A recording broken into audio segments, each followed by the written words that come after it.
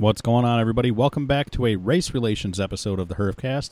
It's not cigar related at all, but Koffe and I are smoking a couple of The Absurd from the Drop Cigar Club by Kyle Gellis out of the El Titan de Bronze factory.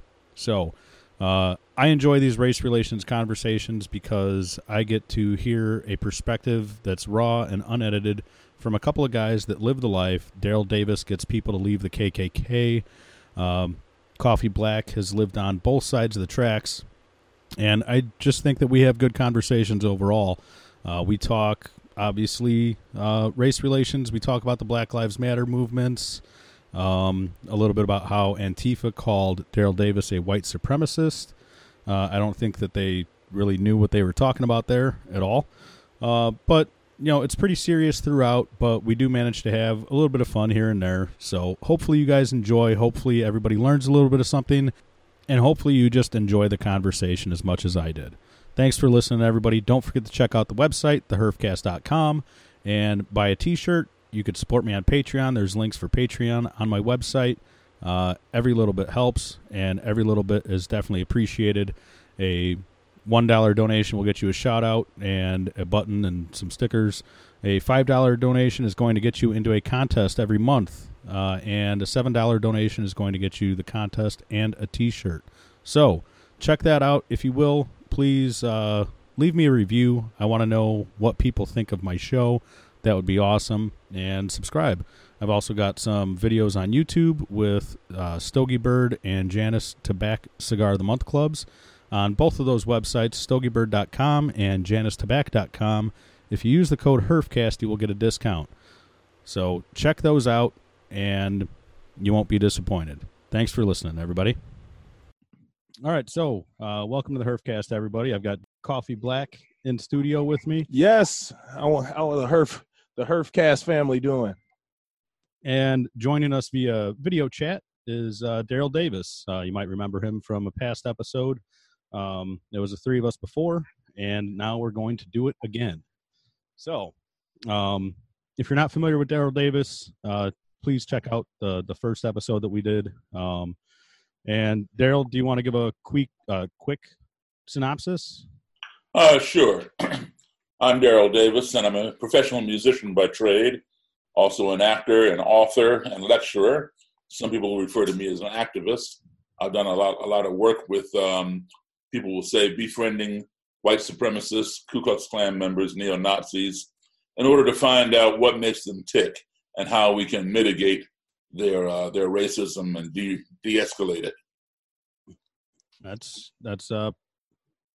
That's exactly that's exactly it. There's not much more you could say to that. So now I don't know if you recall, but the way I started the last episode, I let you know that I did not do much research on you before the first episode because I wanted to hear it firsthand. Right. This time, I did find Accidental Courtesy, and I watched that. I had to find it on YouTube, and somebody posted it with some weird graphics, but it was there nonetheless, and I was able to watch that. So I've got a couple of questions regarding that. That was 2016 that you did that, so it's still pretty recent, but it seems like some things have changed and some things have stayed the same. But I also tried finding your book, Clandestine Relations, and do you have an audio version of that or no? Actually, we're working on that right now. Okay. On a new updated book, and we're going to re-release the previous one. It'll be in print form and ebook form, audio, whatever. Nice. Okay, because I checked. What is it? What's the audio book platform? Kindle or something. Kindle or no, the I don't know, whatever. Audible? Yeah, Audible. Oh, Audible. Yeah. Audible didn't have anything, so I actually went on Amazon to see if I could find the book, and there were a few copies on Amazon, but they were upwards of $90, $100. Yeah, you don't want to do that. What you want to do is go because I took it out of print. So what you don't want to do is go to the public library. They have it. You read it for free. Yeah. That's I did want a copy for myself, but if you are going to be re-releasing it, Yeah. that should be perfect. I might have to track down one of the originals eventually. So watching Accidental Courtesy, one of the main things that kind of caught my attention was when you were in Baltimore. It didn't seem like the people that you were talking to were very well received with the work that you've done. They didn't like the way that you were going about it, and I'm wondering if you run into that a lot. If you run into a lot of yes, from time to backlash. time. I run into that kind of thing from time to time, especially when people don't take the time to understand what I'm doing and why I'm doing it. Yeah.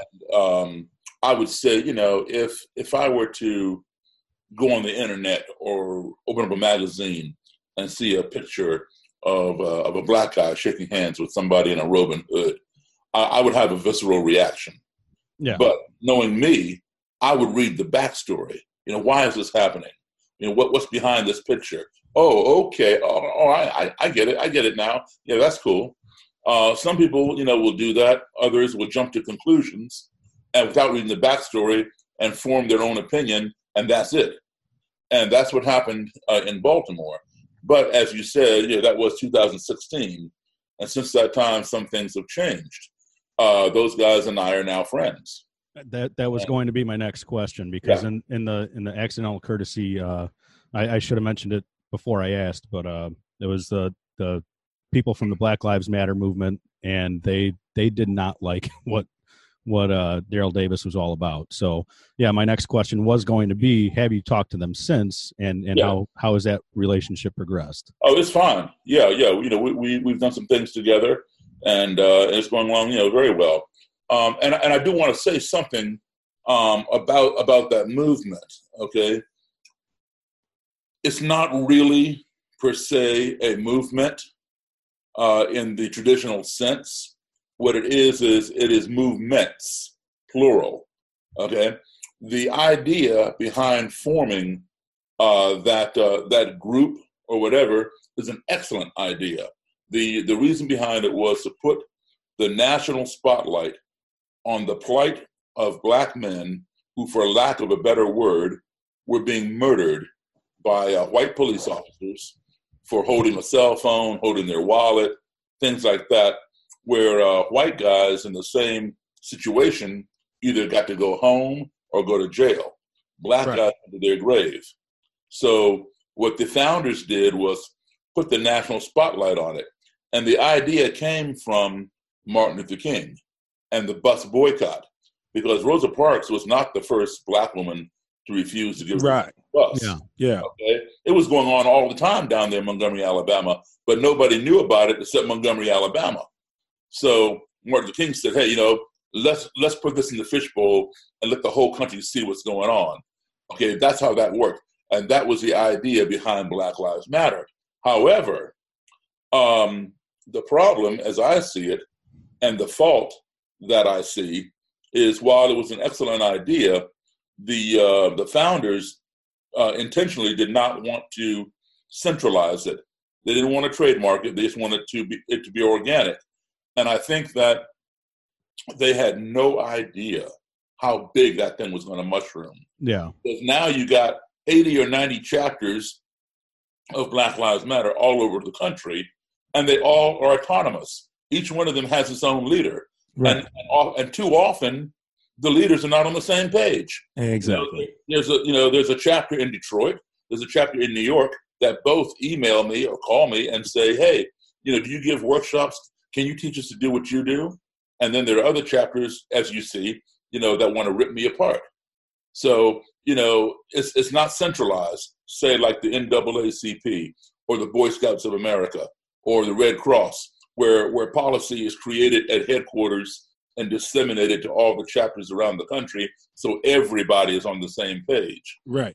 That's not the case with BLM. And as a result, if you might have a BLM chapter, he might have a BLM chapter, and if you do something that is off or wrong or whatever, it's going to reflect on his chapter, because the media just says Black Lives Matter. They don't say the Ohio chapter or the Detroit chapter or whatever. They don't distinguish. Yeah. Report it as Black Lives Matter. So it paints a broad brush, which is not a broad thing. They're all separate organizations. So do you think that there's a way, and do you think that they should centralize and become one focused organization, or do you think it should stay chapterized? Well, I'll tell you what. Time has proven over centuries, there is strength in numbers. Okay? That's why we have allies around the world, because we all want to be on the same page when we fight our common enemy. Mm-hmm. If we're not on the same page when we go to war with our common enemy, then we are defeating ourselves. And the best way for an enemy to defeat us is to do what? Divide and conquer. Okay? So why are we dividing ourselves? That's the question. That's exactly what we're doing. We are we're fighting each other. I totally agree. And part of that has been established and deeply rooted in our culture that comes from, slavery. When Right. you like the popularity of, which now it's kind of like a joke, comedically in the comedic culture, amongst blacks, light skin versus dark skin, and Right. all that stems from slavery. But that was part of the mental tactic to divide black people. You live in a house, you That's are right. better than them. The lighter, more caramel or lighter complexion as you are, the closer you work to the big house, and the darker you were, the further you were back. And You're exactly right. And yeah. and check this out. I mean, you guys are young, but I'm sure you've all seen the TV shows, maybe in syndication, rerun and stuff. But when you see a TV show from, say, the 70s or 80s or whatever, even the 90s, where you have an interracial couple, the black person is always light skinned. That's right. Okay, and look who the first black woman to win an Oscar was Halle Berry. Now, Halle Berry is a very pretty girl. She's light skinned. All right. She's not a Cicely Tyson by any means. And there are others. Yeah. Cicely Tyson is on par with Meryl Streep. Oh yeah. Cicely Tyson never won an Oscar. Yeah. So it still goes on. That color thing. The shade, high yellow. Yeah, colorism. You want to call it? Yeah, that colorism is a huge thing, and look how far. Not to interrupt, Brian, but look how far it came. Like you were just posing a question. We are not centralized. Yeah, part of other cultures or ethnicities. One part of their criticisms of the black community is that we are not, or right. we are not together. For instance. Killer Mike, the rapper and black activist. He's got a show on Netflix. He did a show. One of the episodes was about the black dollar and how long each community's dollar stays within their community. The black dollar stays in the black community less than 2 minutes. Yeah, that's the Asians is like 28 days. Whites, I forgot like the total breakdown. We're in minutes. Yeah, because there's nothing black owned. I was going to say, I just heard about probably that episode, the episode where, the guy decides to not spend any money on any, only on black owned businesses, and he ended up almost starving. Couldn't find. He wouldn't smoke the weed that anybody was selling because it was being grown by white people. He couldn't eat. Yeah, couldn't eat, couldn't drink, nothing. I did just hear about that. It was incredibly phenomenal.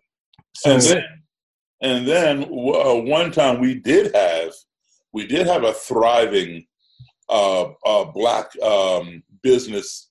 It was called Black Wall Street. Black Wall Street. Yeah, I was going to say that. Go ahead. Yeah. And then, of course, it was so thriving, people destroyed it. They made up stories about some guy, the shoe shine guy, allegedly assaulting the white girl in the elevator, and then they just came in and wiped out over 300 black people in a weekend. Yeah. And that was a thriving community. And some of those people are still alive today. Mm-hmm. And they were promised restitution, and not one has received it, which tells you the government is just waiting for them to die off, because they're in their late 90s.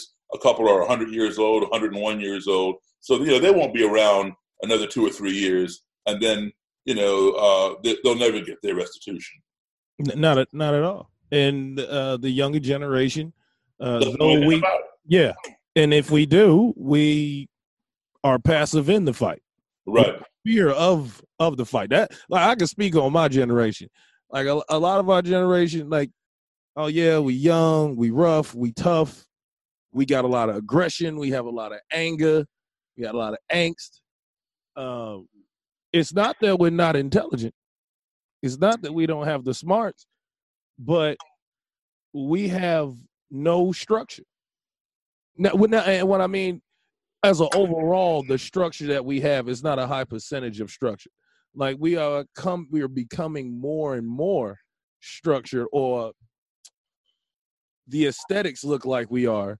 But look, if a racial war was really to break out, we'd be fucked. Like I'm we'd be fucked. We don't have that. Are you saying we as in everybody as a whole, or we as in Black America? The Black community. The Black community is screwed. We are screwed. We are. When shit gets tight, a lot of times we have a every man for themselves type Right. Okay, I see what you're saying. of mentality. It's sad, but it's true. That is a thing. Like we'll sit there and we'll talk the shit on all social media, and we'll come together on social media. Oh, we'll see something and it's not right. For instance, recently, I want to get your take on this too, Daryl. The Amber Geiger case. After the verdict was brought down, it was being filmed. Now, I believe if it wasn't being filmed, nobody would have known anything. It wouldn't have even been an issue. But the judge hugged Amber Geiger after bringing the verdict down. The bailiff, who was a black woman, was fixing her hair and, consoling her during the wow. And to watch it, I didn't know. Well, I knew. I was like, wow, that's interesting. When I was watching the trial proceed, I didn't know that it would blow up. What I just witnessed would blow up, and everybody would be in arms about a black judge hugging a white cop who just killed a innocent, unarmed black man in his apartment as a mistake. It was a cover. Of course, they was trying to get her off. It was a cover up and all that other stuff. But just the visual image of a black judge hugging a white woman who was a cop, young, blonde, almost as forgiveness, or like it's gonna be okay. Like that is something that's tearing us apart right now. So with that being said, how do you guys feel about his brother forgiving and hugging? I mean, like, family. Look, I didn't criticize the brother.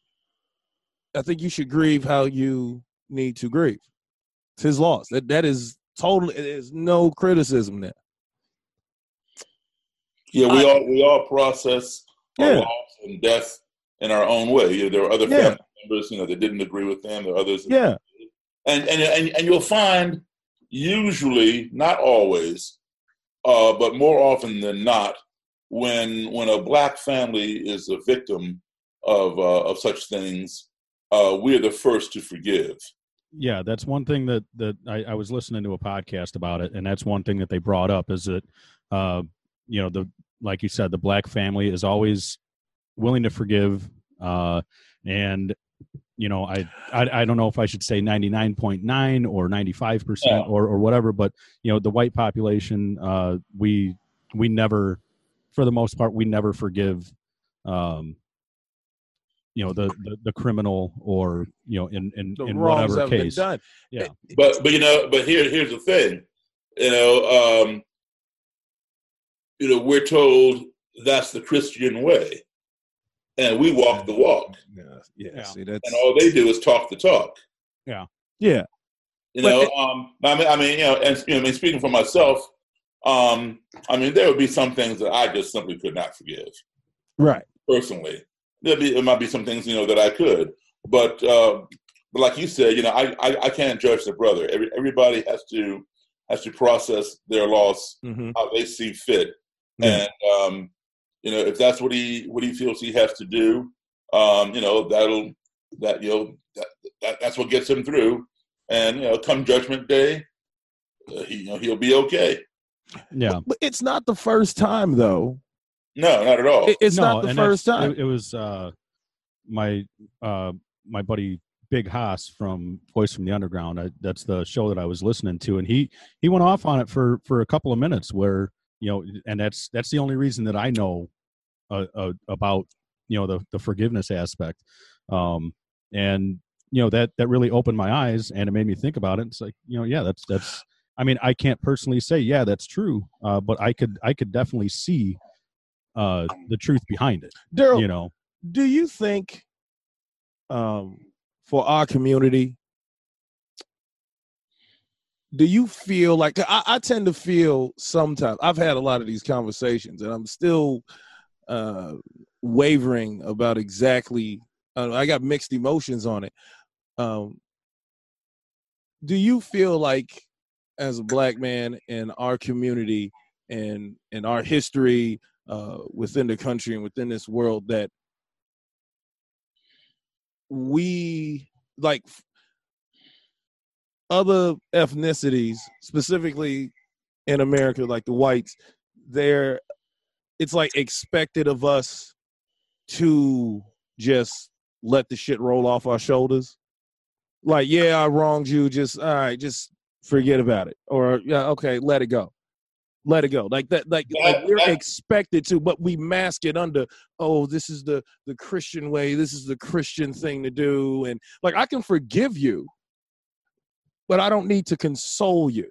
Yeah, you know what I mean? Like, Right. It seems like in our community, for instance, the young man during Trump's presidential election that got punched in the face. Right. By the white guy, and the guy got arrested, and in court he was there, and this guy started crying in court. The guy that punched this black gentleman, he started crying in court. The judge felt sorry for him. The bailiff felt sorry for him. The jury felt sorry for him. Everybody felt sorry for him. And then this black guy that got assaulted forgave him. Not only did he forgive him, he shook his hand, he gave him a hug, said it's okay. I'm not saying you should hold a grudge, but I'm wondering, like, growing up black and being black in America, it's like we have a sensitivity to white guilt. Like it's somehow like we have like this, it's been programmed in us to, like we can feel sorry, like, you know what? Oh, I feel sorry. When you see that a white man, cry, or a white woman cry, it's like, oh man, this is so sad. This is so heartbroken. When it's somebody black, it's not really a big fucking deal. We're just supposed to move on from the shit. You just want us to move on from the shit. Like, how do you feel about that? Like that, the guilt trip, I guess, in the sense. I don't even know how to properly I think you're absolutely right. It's one thing to forgive, it's another to console. And here's the thing. When somebody is forgiven for something, I would think that the person who is forgiven would try to reciprocate something. Okay, you are responsible for somebody's death. You are responsible for hurting somebody or whatever. Whether you hurt the individual and he lived, or you killed the individual and hurt his family because he's no longer around. Okay, so now the family has forgiven you. What are you going to give the family? So, They have given you their forgiveness, and they have hugged you, they have shaken your hand, they have consoled you. What are you going to give them in return? so I'm not talking about necessarily money. I'm talking about what can you offer them in return? like in the case with the apartment shooting, the apology and the forgiveness, how, like, would something like, I mean, how well do you think she would be received if she decided that, all right, from this day forward, I'm going to give my best effort for the Black Lives Matter movement or something like that? Do you think that it would be well received by most, or do you think it would be, Well, who the hell does she think she is? well, you don't get both. I mean, black people are just as individual as white people, so you'll get a little bit of both. But I think that would be a step in the right direction. She acted out of fear or out of racism or whatever because that guy was black. It probably would not have happened if that guy was white. If that guy was white, she wouldn't even have been suspicious of the guy. So, if she were to dedicate either the rest of her life or part of her life to maybe training cops to more sensitivity or working for a black cause or something like that, that would be a step in the right direction. Yeah. It's not going to bring that guy back that she killed. No. It would be a step in the right direction, and it would influence other people to do the same.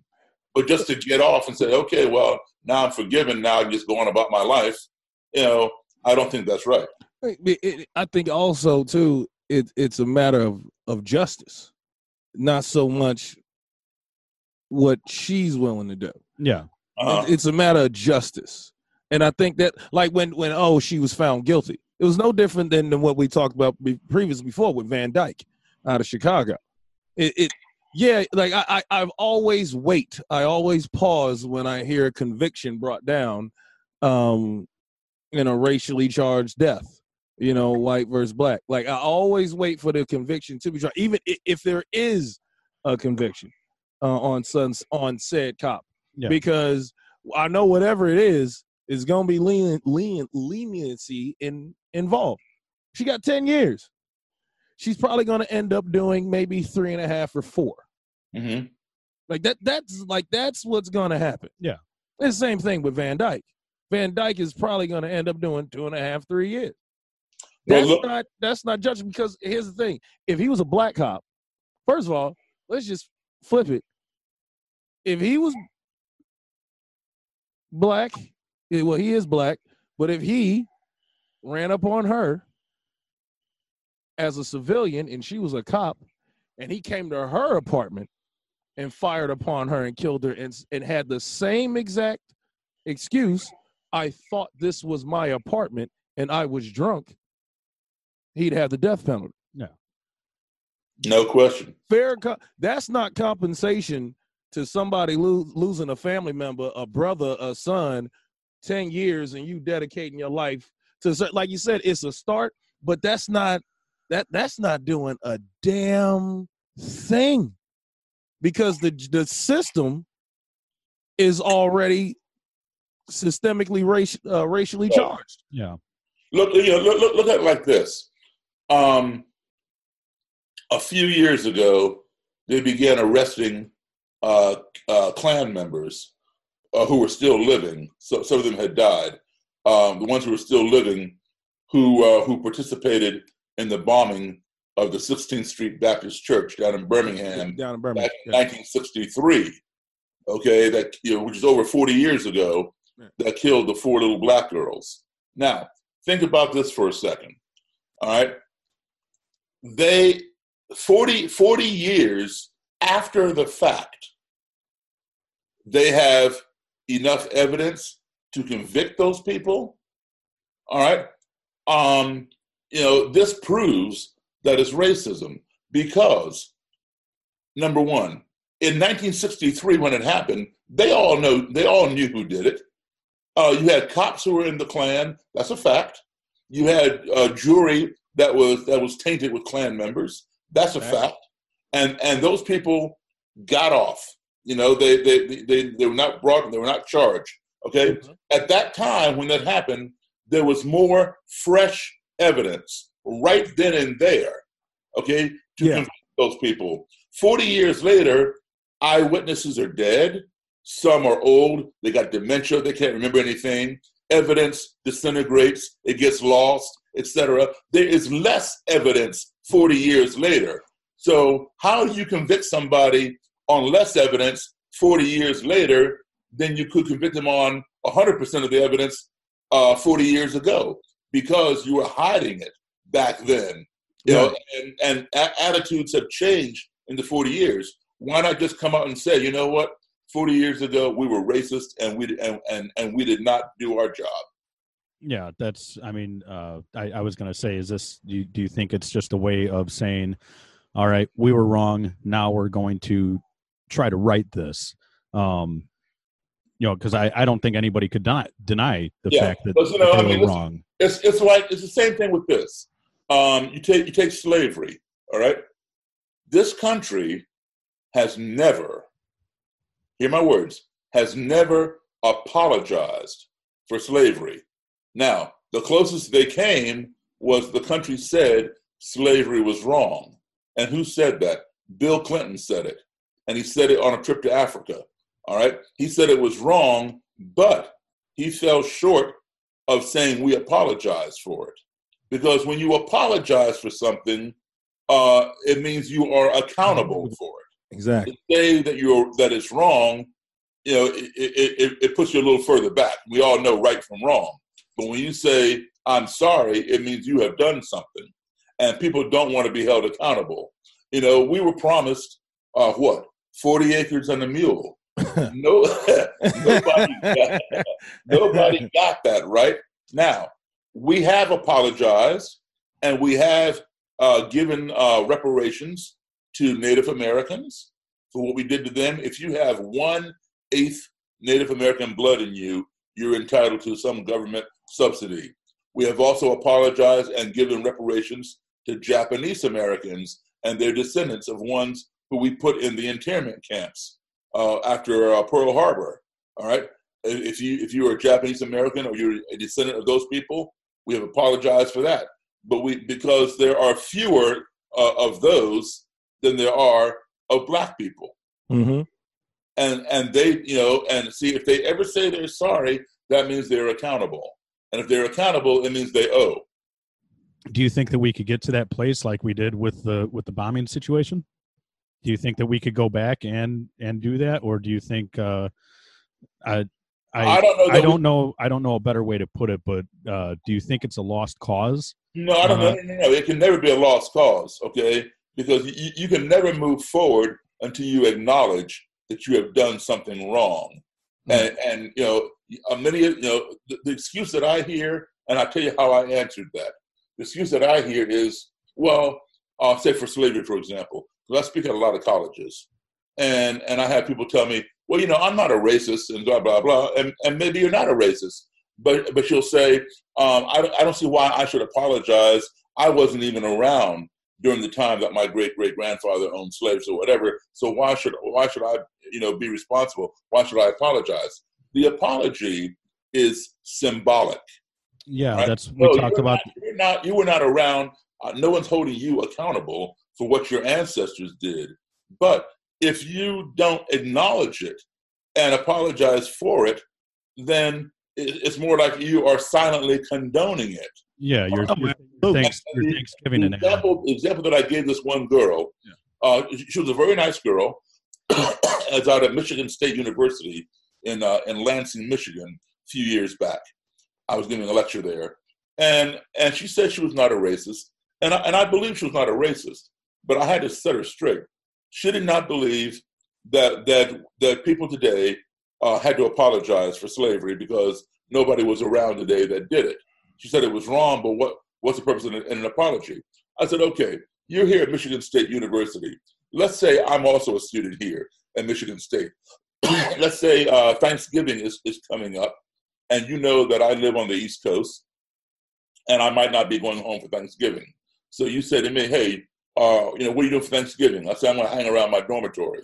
And you say, well, you live here. You say, well, hey, my grandparents told me, if I wanted to, I can invite some of my classmates over to the house for Thanksgiving dinner if they're not going back to be with their families. Would you like to come to my house? I said, sure.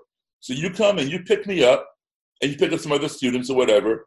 You take me over to your grandparents' house, and we have Thanksgiving dinner. And then let's say at the table, your grandfather or grandmother makes some off the mark racial slur. That's derogatory towards me. When you are bringing me back to my dormitory, what are you going to say about it? And she said, well, I'm going to say, hey, I'm sorry about what my grandfather said. I said, well, wait a minute. You are apologizing for your ancestor. Your grandfather is your ancestor. It wasn't your fault he said that. It had nothing to do with you. You are apologizing for him. Yeah. That is symbolic. And if you didn't apologize for him, you and I are no longer friends. Now, what was her response to that? Because she got it. Yeah, you better. Let me tell you something. If you break something down like that to somebody, and you're a college student, and you don't understand it after that, I'm doing every fucking thing I can to make sure you're no longer in college, because you're wasting fucking time and energy. You must have had one of those parents that was a celebrity that paid for you to get into school, because that was you can't word it any better than that. Hey, listen, you can't word it any better than that. If you were sitting in the movie theater watching a movie, and somebody wants to go get popcorn or go to the bathroom, they got to walk in front of you. If they step on your foot and they don't say, oh, I'm sorry, excuse me, I'm sorry, that ruins the whole movie for you. Yeah. You'll be mad the rest of the movie. Yeah. But if they say, hey, I'm sorry about that, I'm so sorry, okay, hey, that's cool. You forgive them and you move on. Yeah. I was speaking with a friend this summer, and they were having an issue going on with a family member, and they were upset about it. Well, they were unsettled by some of the things the person had said, and how things were going on with the family. Anyway, resentment was starting to set in, and I told her, I said, I know you haven't reached out to this family member, but you need to. Yeah. I know you don't know how to, but you should reach out and make some sort of attempt to resolve the situation. If resentment and resolve go hand in hand. Right. They go hand in hand. If something happens and there's no attempt of resolve, resentment will set in. Yeah. And resentment will grow. Right. And that causes a bigger issue, because along with, it's like mold. Resentment's like mold. It can get the more and more time it goes on, if it's not attacked, the worse it's going to get. That's right. But if you make some sort of attempt to resolve the situation, it may not be better automatically, but it'll be mitigated. But it'll be mitigated. That individual, if not for nothing else, made the attempt. They made the attempt. You could still be upset. The anger can still be there. The emotions can still be there. But they made an attempt. Yeah, that's kind of you could forgive, but you can't forget. The attempt must be made. And there hasn't been a real attempt. You might not feel that you need to apologize for slavery, but white privilege, which is a thing. I have a joke about about white privilege. I have a joke about white privilege. I say everybody has privilege. White people have privilege. Black people have privilege. Hell, Indians got privilege. Crazy. I was on an Indian reservation. I believe, Daryl, you were talking about it. If I'm not mistaken, they get a stipend of somewhere around like $70,000 a year without work from the U.S. government. Now, this is per not person. per Indian. Yes, if they don't leave there, if they live on a reservation, they get $70,000 a year. Their college is paid for. All of that. Yeah. It's not properly. It's not widely known. It's not general. I mean, it is general knowledge, but when was the last time you saw? What was it? I don't know if it was D.L. Hewley that had that joke. When was the last time you saw an Indian family out at Chili's, having a meal at 7:00 on a Saturday night? You know what I mean? But everybody has privilege. White privilege is just more valuable. Yeah. Like you benefit from what transpired before. It's what my question to that young lady would have been, you may not feel you need to, but how does it hurt you if you do it? What is hurting you to apologize? What would have hurt you to apologize to Daryl if y'all were out to eat, your grandfather said some shit, and Daryl says, your grandfather said some comments that were really off mark this evening. It kind of upset me a little bit. Oh, well, that's not my fault. That's him. I'm not going to apologize for it. What would it have hurt? Yeah. What would it have hurt? It would have hurt my relationship with her. Right. It would have hurt your relationship with her, but it would not have hurt her. And if she doesn't value the relationship with Daryl, she's going to say, oh, it's not a big deal. If you're so upset about it, well, then fuck it, screw you. Well, then I should have never been eating at your fucking house in the first place. Yeah. Right. I should have never been there in the first place. Why are we even, what are we doing? Like, you don't need to drop me off at my house. Drop me off at the corner. You're not worried about me. I'm fine. You obviously don't care about my emotional state. Why would you care about what happens to me physically? I feel like it's a part of the population. They're not racist. They just don't want to get it. It's easily got. It didn't take Daryl 3 minutes to break it down to her. Yeah. That was, if we run the tape back on the podcast, Daryl broke that down to that young lady in less than like 35 seconds. Yeah. And she understood exactly what it was. Well, I'll give you another example. I mean, two wrongs don't make a right, but sometimes they do. Hey, say it again. Say it again. I'll give you an example of something, right? Let's go back to Rodney King. Okay. Right? Okay. Everybody saw the video of this man getting beat mercilessly. All right, and back at that time, nobody had videos except TV stations. They carried them on their shoulder, big things. Except this guy, George Halliday, he had one. He could afford it or whatever, and he captured that scene.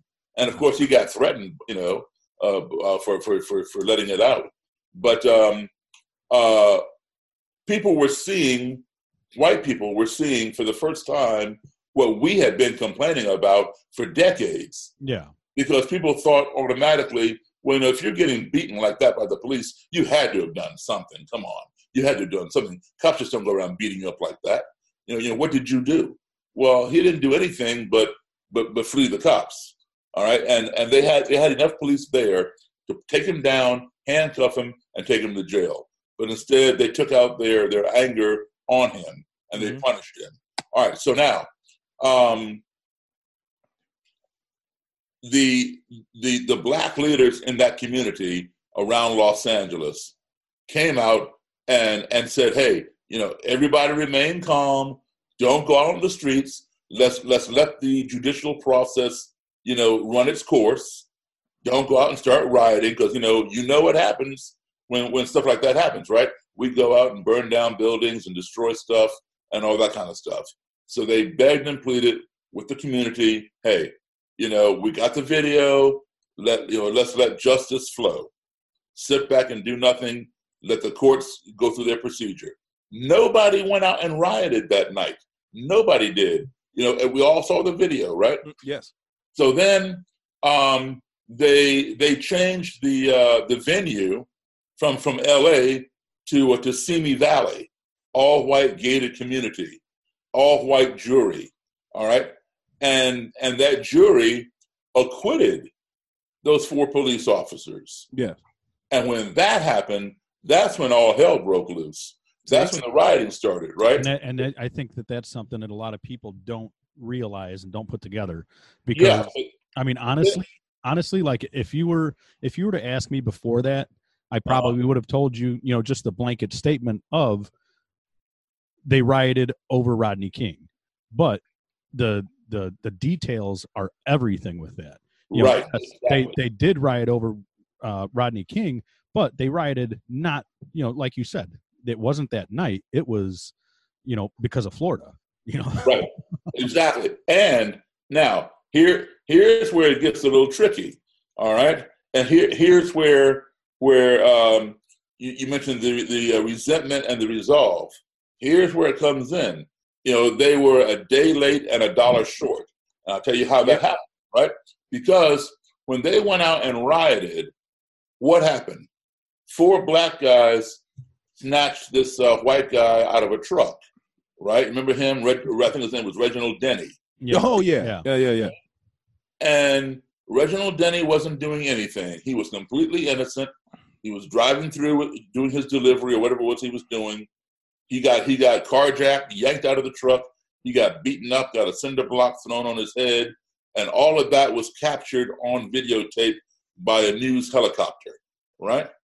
So now you got 4 black guys doing almost the exact same thing to a white motorist as 4 white cops did to a black motorist, all right? So now they have to go to court. Now, were they right in doing that, or were they wrong in doing that? Of course, the answer is simple. They were wrong in doing that to Reginald Denny. Yeah. Just like the 4 white cops were wrong in doing it to Rodney King. However, the courts had to let those 4 guys off.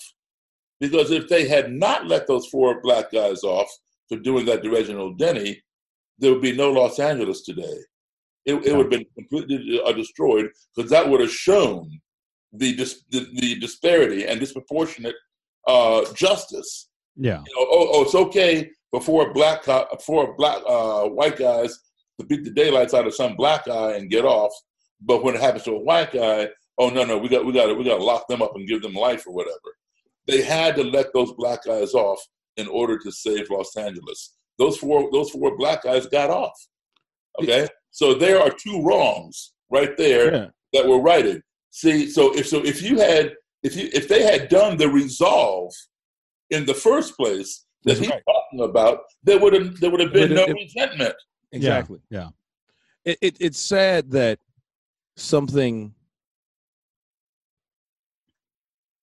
there's different levels of egregiousness. All right. Yeah. Okay. Like I'm serious. Like there's different levels of egregiousness. It's okay. For the sports fans out there that listen to the show, if you're confused at what we're talking about, last year in the NFL, that pass interference called on the New Orleans Saints on the Rams cornerback. Yeah. He blatantly got there early. Okay? He blatantly got there early. 110%. The game was on the line. No pass interference call. There is no rule set up where you can review a penalty. Now there is. But now it created such an uproar. Yeah. That now it's a precedent. It's a precedent. It's similar to you'll watch it in the game. You'll see something happen. And you'll be like, oh, wait a minute, that was pass interference. And the referees may miss a call. And they know that they missed that call and they got it wrong. So they'll do the payback call. So they'll do a payback call and they'll call holding on a 3rd and whatever. And it wasn't holding or it wasn't pass interference. You look at it and the comment, everybody's saying, well, there wasn't. And it automatically, you know, it's an NBA, it's a baseball. Oh, okay. All right. We know what happened right there. They are just giving that team, you know, a freebie because they know they missed one. Let's keep it balanced. Let's keep it even. Oh, we're playing physical in the first half with this team and we're calling calls. All right, well, let's let them play physical. Or you know what? a foul for a foul. Yeah. It's different levels of egregiousness. It's just sad that guy that day, you know what's sad about it? Rodney King got his ass whooped by those cops. That guy woke up that morning, got in his truck, was going wherever he was going, and had no idea he was getting ready to be attacked and get pulled out the car by 4 black men. Yeah. And get a cinder block thrown on his fucking head. He had no idea what was going to happen. But that needed to happen to balance the tide. Exactly. It's an absolute wrong. It's an absolute wrong. But the shit they did was fucking egregious. If that was my son, I would be in an uproar. Yeah. That was fucking egregious. You kidding me? Hell no. Hell no. I'm that sucks for that guy. That guy had a shitty day that day. But guess what, man? You just took one for the fucking team. And sometimes you don't, in life, it's a difference when you know you're getting ready to take one for the team as opposed to not knowing. Yeah. But guess what? They're both in line. It needs to fucking happen. The baseline is the shit needed to happen. And you were just elected to happen. Whether you knew it or you didn't, that's what it was. Like, that's as simple as it is. That is so sad. Yeah. That's sad. It's very much so. And you know what the funny thing is? Black people were in such an uproar about Rodney King. And then Rodney King came out there and started doing dumb shit, like after he won the lawsuit against the LA Police Department. That black people were like, fuck Rodney King. Like, immediately black people were like, fuck Rodney King, because he was stupid as shit. He started using drugs, he was doing this, and he was doing that, and he was fucking up. And I think he ended up in jail again. Like, he was doing dumb shit. We didn't even give a shit. Because it wasn't so much about him. It was about Rodney King was elected that day, and he didn't even know he was elected that day. Yeah. That ass whooping. I mean, God, I'm 35 years old. I remember Different World. It was a show, it was a sitcom called Different World. Yeah. You know about it. Created by Bill Cosby. Came on after the Cosby Show. This was when network television was network television. And they actually did an episode on that riot after that. We're talking, it's 2019, we're still talking about Rodney King. Yeah. That's how prolific definitely that happened. He didn't know this. He didn't know. I mean, if you ask Rodney King in 2019, it'd be flying cars. No, not hold on. Three guys chopping it up about him and him getting his ass whooped by 4 cops. So this is actually a really good point to make, for anyone who, now it's the digital age and everybody's got a camera and all that. So, to anyone who thinks that, this is just starting to happen. Like, no, this has been happening forever. And I think Rodney King is a perfect example, just to say, that's even when there weren't cameras everywhere. So I guess that's a good callback to that is, maybe if more people thought about, all right, it's the police state isn't just starting to be like this, that this has obviously been going on since way longer than Rodney King even. Right. Oh my God! Yes. From the beginning, from the beginning of freeing the slaves. But with that being said, another question I wanted to ask you is, I mean, I'm assuming you have your finger on the pulse a lot more than I do as far as the police state goes. Oh yeah. So I wanted to know your opinion. Do you think that there's any progress being made with the current police state, or do you think that it's still staying the same, or regressing for that fact? Okay, I can tell you a lot of it's still staying the same. Yeah. Okay. Yes. And here's the problem that people are not addressing. Everybody thinks in terms of the police as there being 2 kinds of cops. There are good cops and there are bad cops. Well, there are actually three categories, and nobody talks about the third category, which is the minority, the smallest category. We all know. Well, I'll put it this way. Whenever a cop screws up or whatever, first thing the chief says or the police spokesperson says is, our officer followed proper police protocol. He feared for his life. Blah blah blah. Always you defend him. The catchphrase is he feared for his life. Okay. So then when it goes to court, and that 1 out of 10 times that the police officer is convicted, but usually they get off. You better believe it. Right. Then the chief comes on, or the PR person comes on and says, well, in a department this large, there are bound to be a few bad apples. Well, that's another catchphrase. Yeah. No, there are more bad apples in the police department than there are good apples. And I'll tell you why I say that. All right. Are there good, decent cops? Absolutely. No question about it. But there are more bad ones. And I'll tell you why. Like I said, people think of the police in two categories, good cops and bad cops. No, there's a third category that nobody talks about. We all know what a bad cop does.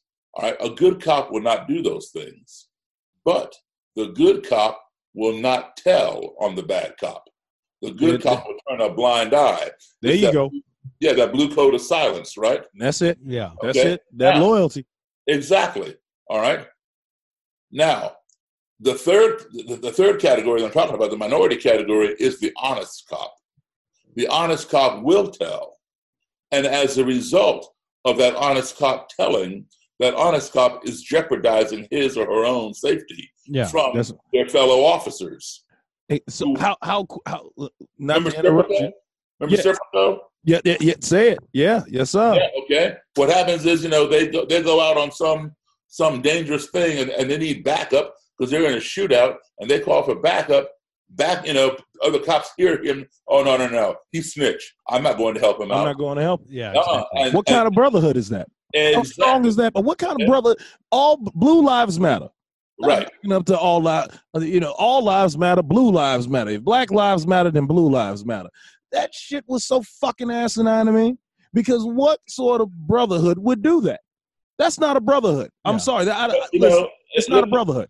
Listen, just like the Tea Party, just like the Klan, just like the current motto for the current presidential administration, they say these things and they don't complete them. For example, the current administration's motto is "Make America Great Again."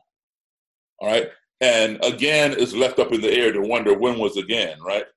Again might mean something different to black people than it does to white people. Make America great again. Well, when was again? Was again when I was riding in the back of the bus, when I was drinking from a separate water fountain? All right, that might be again to me. Again for you might be back when gas was 30 cents a gallon and bread was 50 cents a loaf, okay? You always, when you hear people talk about the good old days, you never hear black people mention the good old days. It's always a white person who takes the good old days. That's right. Because when the good old days were good, it wasn't so good for us. All right. Now, so anybody who runs for president is going to say, you, me, anybody else is going to say, I'm going to make America great. But somebody said, I'm going to make America great again. That called a certain ilk of people. Just like back in 2008 or whatever, when the Tea Party all of a sudden appeared out of nowhere, their motto was, take our country back. We're going to take our country back. We're going to take America back. That was a Klan motto. That was a Klan mantra from 1954, when Brown versus the Board of Education desegregated schools. You can go on YouTube, see all these rallies where the Klan is speaking and saying, we're going to take our country back. I'm not going to let my little white boys and girls go to school as little niggers. We're going to take our country back, meaning back to segregation. All right? So now, why would 2008 Tea Party be using a motto, a mantra from 1954 by the Klan? Because their motto was, we're going to take America back, take our country back. I asked Tea Party people, I said, why do you say that? That's a racist mantra. Oh, no, Daryl, it's not racist. Well, what do you mean? You don't say who you're going to take our country back from. You don't say what you're going to take our country back to. Oh, well, what we mean is this. We're going to take it back from the Democrats. We're going to take it back to Republican rule. Okay, that's fine. Say that. Yeah. I don't have a problem with that. Okay, I have no problem with that. The last time we heard of a Tea Party was back in 1776 in Boston. Right? Okay, so now all of a sudden you come with a Tea Party and you're going to take something back. But here's what's interesting. If you're going to take it back from the Democrats, then say that. If you're going to take it back to Republican rule, I got no problem. Say that. But here's the thing. Jimmy Carter was a Democrat. Bill Clinton was a Democrat. Where was the Tea Party? Where was Take Our Country Back? Yeah. All of a sudden, the black guy gets in the White House, and now you want to take the country back. So it has a different connotation, right? So these are things now. So my whole point is this: the police motto, all the way across the country, from New York to L.A., from Bangor, Maine to New Orleans, the police motto is to serve and what? Protect. That's right. To serve and protect. Notice, they don't say to serve who and protect who. You assume it's the community in which they serve. That's right. But they say to serve and protect. Oftentimes, it's to serve and protect each other themselves. Man. So I have a question. You mentioned, take it back to when, and when was it a good time for Black people? So in your opinion, is there a time that stands out that was the best time? Or is that now? Is that in the past? What are your thoughts on that? I would say it's now. Even, I'm an optimist, okay? I would say it's now because, number one, Black people did not put Obama in the White House. Sure didn't. Huh? Said sure didn't.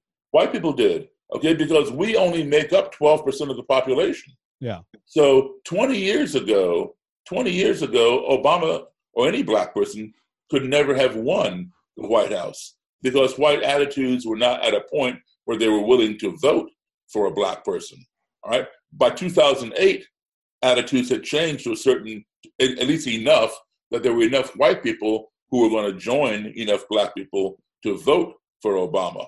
So I would say that was a good time. All right, that was a good time. We've come a long way, but we still have a long way to go.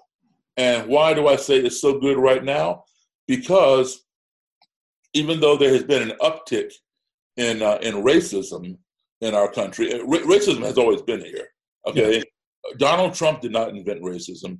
Neither did Obama. Neither did Bush or Clinton. After Obama, there was a lot of racism because people couldn't get over the fact of Black guys in the White House. With Donald Trump, there's been an uptick in racism. But neither of those guys invented it. It's always been here. Certain things trigger people to come out of the closet and start acting up. Now, it's a good time right now because there is so much, and we know who it is. And now we're beginning to confront it. We should have confronted this stuff a long time ago. Okay, now it's coming to the surface. Like he was saying, if you don't address it at the time, it just festers and festers, and then it explodes. Right now, it's exploding. We have to address this. And I'm going to tell you what the media is not telling people. Here's the thing. When I'm 61 years old, when I was a child, the Black population in this country was 12%. Native Americans, just under 1%. And you can go on look up the U.S. Census and follow it, and you see what I'm talking about, okay? Just under 1%. Hispanic people, 2 and 3%. Asian people, 4%, all right? And whites were like 84, 86%. So if there was a racist mentality, their biggest nemesis, of course, were Black people at 12%. That's way too much. They didn't care anything about 1% Native American. The attitude was just stick them on the reservation and forget about them. All right, let's focus on this 12%. All right, so now Today, in 2019, Black people remain at 12%. We've not grown. All right. Native Americans remain at 1%. Asians have grown to 6%. Hispanics have surpassed us. They've grown to like 13%. So if you take just 12% Black plus 13% Hispanic, that right there, 12 and 13, is 25% non-white, not to mention the 6% Asians and whoever else. All right. So you're seeing this happen. And they predict rather accurately that by 2042, 23 years from now, this country will be 50-50. 50% white, 50% non-white. Now, there are a lot of white people who embrace that. Say, hey, that's cool. That's evolution. That's what happens. I welcome that. And there are a lot who are very disconcerted about that. Because when you have sat on the throne of power for 400 years, you don't want to see your throne legs get whittled down and now your butt's being lowered down to the level of the inferior people, right? So this country was built on a two-tier society, white supremacy and slavery. And as we progressed through the years, this did not happen. It moved up like this. And these people are not going to come down and help those people up. And when these people try to get up, these people step on their head and push them back down. All right. So now, through people coming in, immigration, et cetera, the shift is happening like this. And 2042 is going to be like this. 1 or 2 generations after, it's going to flip. For the first time in U.S. history, whites have become the minority. And as I said, there are plenty of whites who welcome that.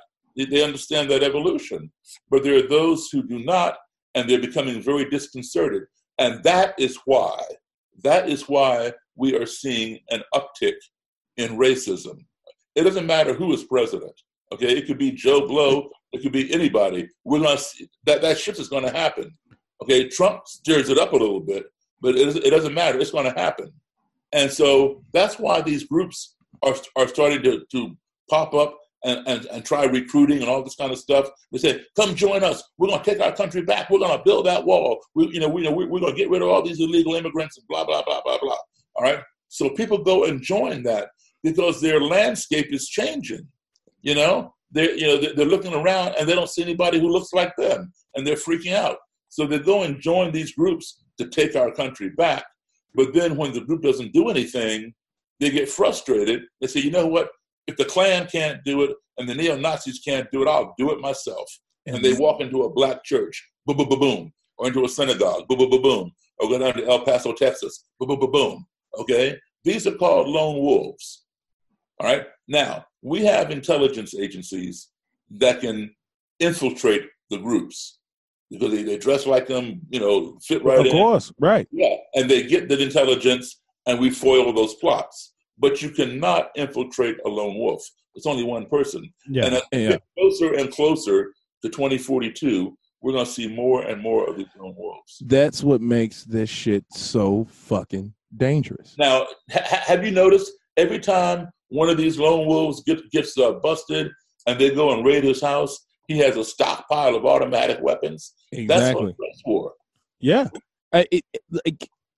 Listen, it's simple. It really is that simple. When you're in power and you've got somebody coming up, you're going to do what it takes. The more and more you see them rise, the more and more dangerous, the more and more firepower, the more and more we cannot have this. It's so simple. I'm going to do my best Daryl Davis interpretation right now. Okay? Using, again, sports.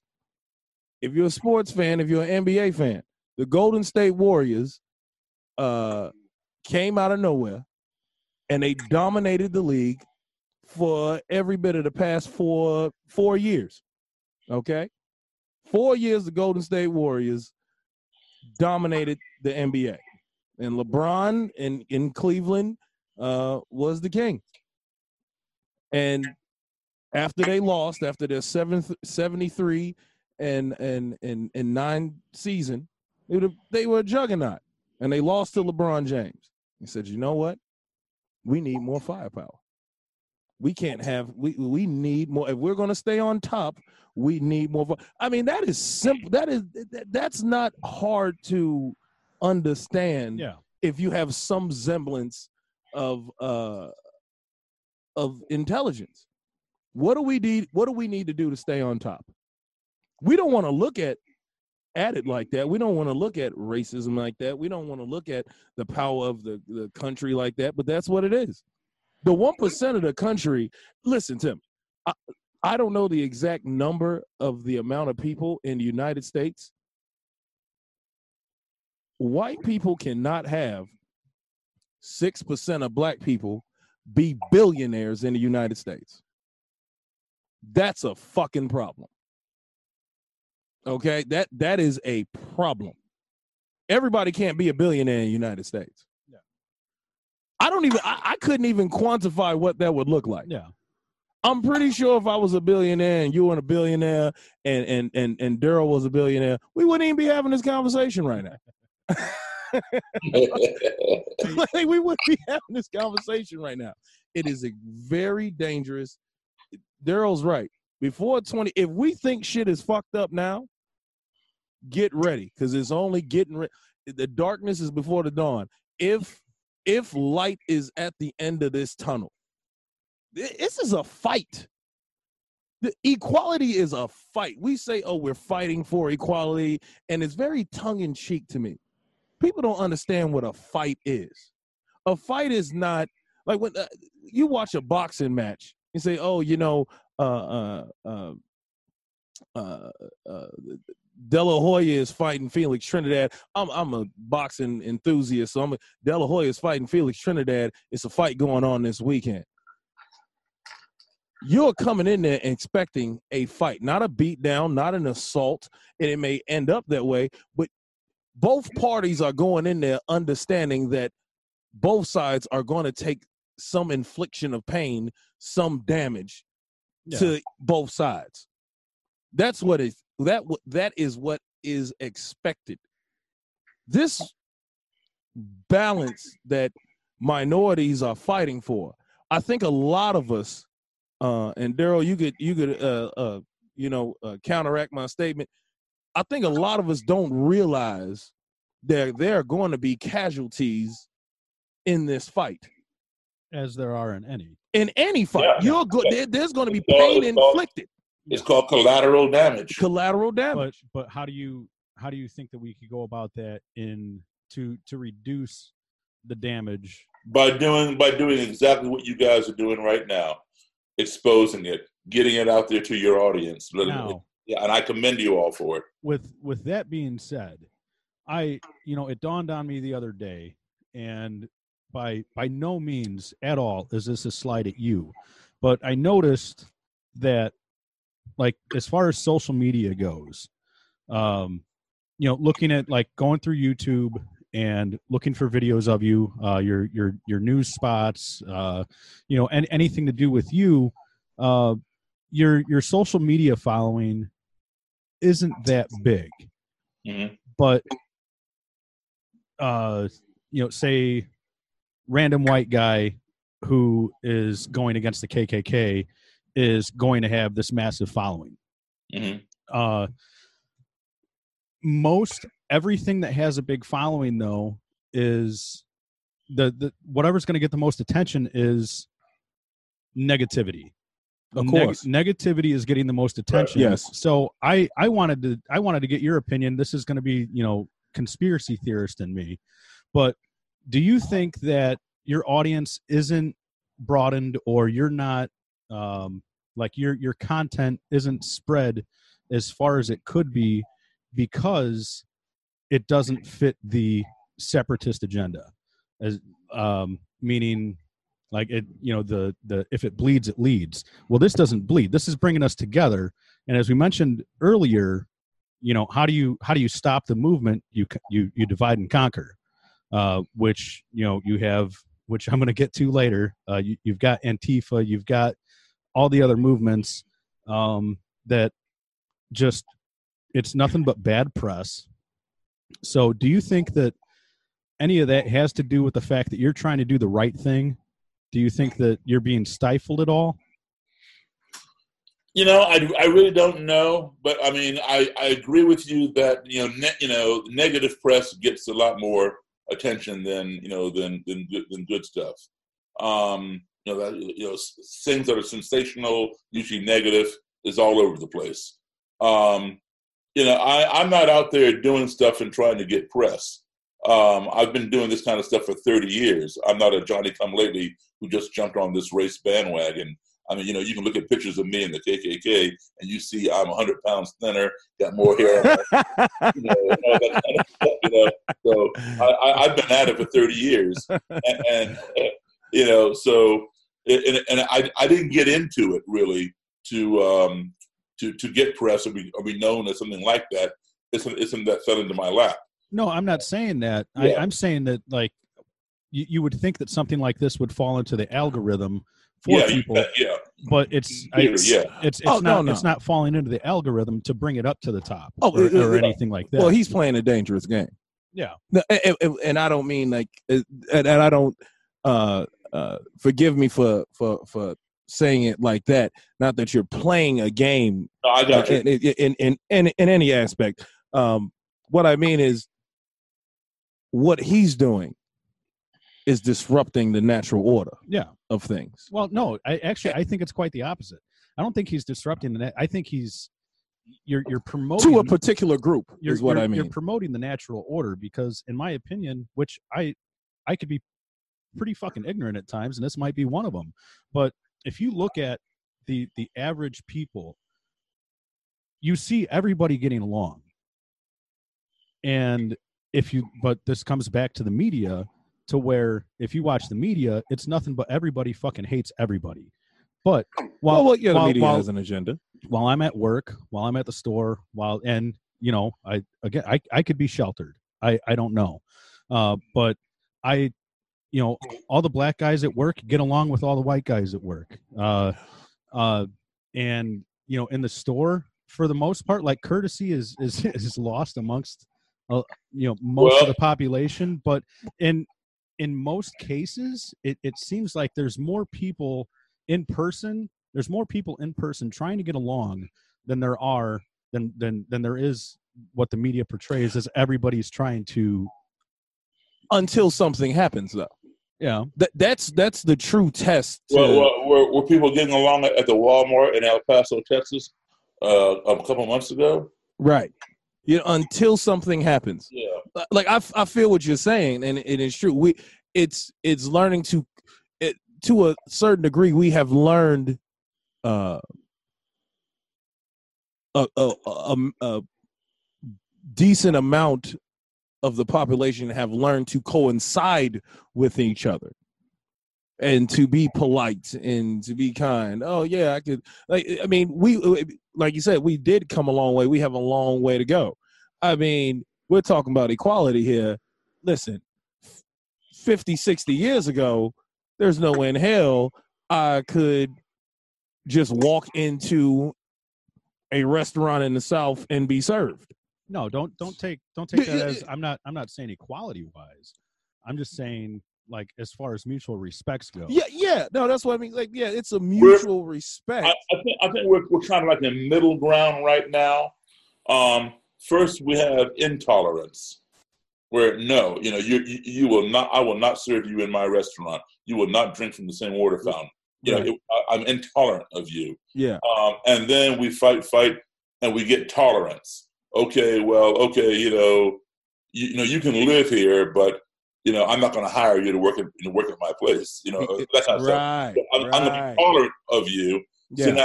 So we're kind of there right now, almost at the end of that. But what we should be striving for is acceptance. Yeah, completely agree. I mean, and it's not just a racial thing. I mean, it's in many different degrees. Yeah. Technologically, we are the greatest country in the world, right? We put men on the moon. We've done all kinds of stuff. But ideologically, we're kind of backwards. Ass backwards. Because when back in 2008, We had Obama, we had Hillary Clinton, we had Mitt Romney, and a bunch of other people, running for president. And every time you turn on the news, I don't care what station it was, can a black man be president? Can a Mormon be president? Can a woman be president? Who cares what religion, what gender, what color they are? I just want to know, can we have a president that can run the country? But we're more concerned about the color, the gender, and the religion. And if you remember, back in 1961 or whatever, everybody was concerned about John F. Kennedy. Can a Catholic be president? He was the first Catholic president. People were like freaking out. Now look, so now this is us, the technologically advanced country, worrying about somebody's gender, race, and religion. However, we criticize these third world countries. Somebody, I think, called them shitholes, if I'm not mistaken. All right, but yet, many of these so-called shitholes have female presidents, have female prime ministers. So ideologically, they are a lot further advanced than we are. We may be technologically advanced, but they are ideologically advanced. They're not worried about somebody's gender, religion, or color. They just want somebody to run their country the right way. Right way. Watch this. And I know I'm hitting a lot with these sports analogies, but I'm a huge sports fan. I was watching. This was 3 weeks ago. Saturday morning, on CNN, they were having a conversation about the University of Notre Dame's mascot, which is the leprechaun, being an African American. How the hell? That's they were discussing is it okay for the University of Notre Dame mascot leprechaun, which is a leprechaun, to be an African American? Are you saying the costume or the person inside? It's I guess you can say it's a costume, but he's literally just dressed, as a leprechaun. He has on the fedora. I'm sorry, I don't watch that much college, and I'm thinking the normal giant mascot suit. But that's the thing. Listen, we sitting here talking about it happening in the presidency, and hell, it's an uproar about a mascot in college.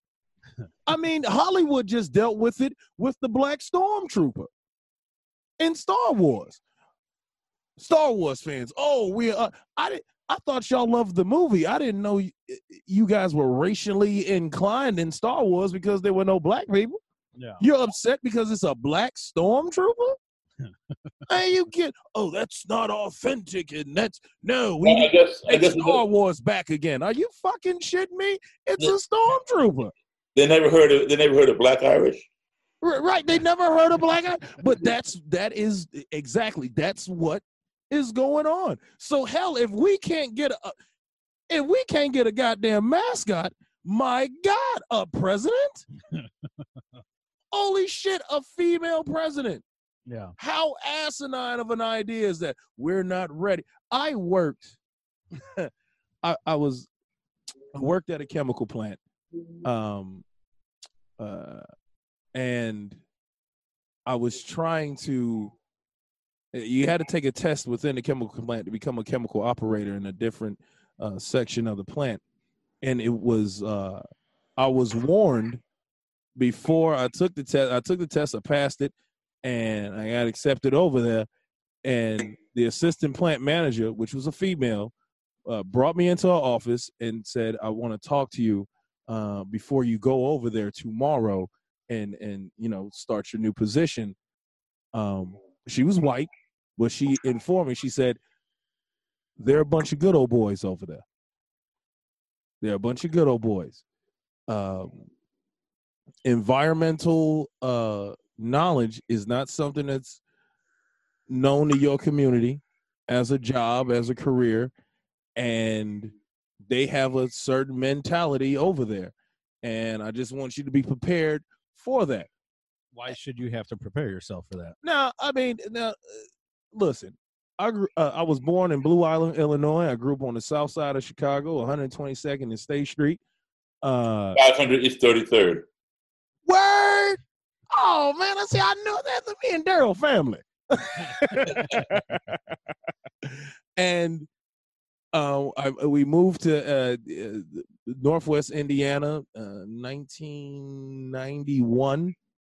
And I remember it was my family. My father's a pastor in Gary. Gary is predominantly black, but Maryville at that time was predominantly white. And by predominantly, I mean the elementary school I went to, it was myself and another a black kid in the class. And then I found out that it was only 6 black families living in Maryville at that specific time. And we stayed on the borderline. I learned, or I grew up diverse early. I saw racism at an early age. I didn't know what I was experiencing, but because, I'm within a black family, I'm hearing about this person's racist, this, that, and other, yada, yada, yada. I was introduced to it at an early age, but I also thought it was incredibly stupid. Yeah. I thought it was dumb because when you're a child, I know my friend Alan Wright was white, but he's Alan to me. And I was daring to him. Like, that's what it was. There was no racism amongst the children. It was taught to us. I think that's absolutely right. Which I talked to you about that before last time that we got together. But I honestly think that the best story that I've ever heard about learning about racism as a child is from Daryl Davis and his experience with the Boy Scouts. Oh man, that was great. That was crazy. I mean, growing up for a short time overseas and coming back and not knowing anything about it and then experiencing it like that. That's it's powerful, and it speaks to the mentality of children that, the basis that it is taught and it's not hereditary. It's that fact. Like, so Daryl, last time me and Koffe got together, it was actually just a couple weeks after I had an interesting day. We were at Meijer, and I found a bottle of Blanton's, which was a nice score. But when we were leaving, there was a child getting scolded by his mom, and my son looked up at my son. My son just turned 4, so he has no idea of racism or anything like that. Right. But he asked me. He said, "Daddy, what is that brown boy? Why is he in trouble?" And like, me and my wife looked at each other. It's like, oh shit. How do we hint? Like, how do we go about telling? It's like, all right, he's just being descriptive. There's no racial connotations there at all. Mm-hmm. But it's like, all right, so now how do we explain to him, all right, yeah, obviously just being descriptive, but and in his mind still he's just the same as anybody else, just a different shade. So I was talking to Koffe about how should somebody go about that in raising their kids and explaining it to them the correct way. Like, how do you feel would be the correct way to explain to a child that, yes, obviously he looks a little bit different, but you shouldn't say that? I don't know if I would say you shouldn't say that, because I don't want to scold him, but let him come to the conclusion that he shouldn't say that. Just say he's just as different as anybody else. Like your 4-year-old probably has friends who have a different hair color than him. Maybe he has a little blonde friend, or different eye color, who wears different clothes. Like you're wearing a blue shirt, he's wearing a maroon shirt. So hey, people come in all different shapes, just like a rainbow.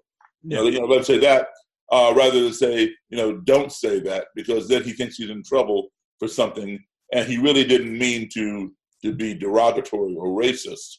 So I wouldn't chastise him, but no. but put it in a way that he probably won't say it again. Like, hey, people have different hair color, people wear different clothes. People have different eye color. Like your mommy and I. Look at our eyes. She has blue eyes. I have green eyes. Whatever. People have different color skin. That's all. So, I mean, with that being said, like that's, I mean, I for one, I mean, we never told him not to say that, but we, just didn't know how to go about it. And definitely always looking for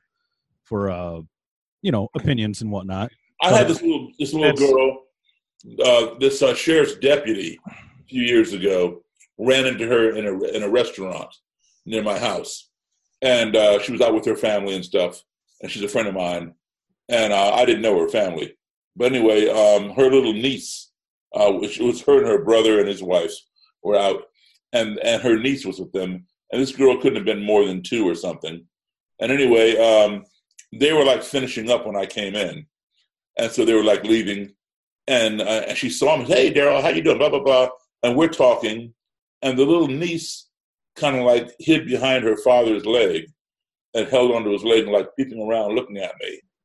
And like, a kid seeing a stranger, not quite sure. Mm-hmm. This might have been the first time she ever saw a black stranger, I'm not sure. But anyway, she was like peeping at me, and I'm talking with her aunt and her father, and then she like slowly lets go of his leg and walks over to me. My hands are hanging down by my sides, and she takes her finger and runs it across my hand like that, and then looks at her finger. Oh, wow. I said, no, baby, it doesn't come off. Now, see that, I mean, you can look at that at so many different angles, but in my opinion, that has got to be, I would think that would have to be one of the cutest things to see in one aspect, but I mean, I obviously don't know what it was like to be in your shoes. I mean, well, of course, the deputy was embarrassed, and so was her father, the little kid's father. But there was nothing to be embarrassed about. Kids are kids like that. Yeah, it's curiosity. It's innocence. Yeah, it's exactly. It's innocence. Innocent curiosity. That's all it is. But you like, I'll tell you where, as you get older, though, how we feel just generally as you get older, humanistically, we feel like you should know better. I was working at a job. This was 2003. I was working at a call center, and it was a young lady in there from downstate Indiana, and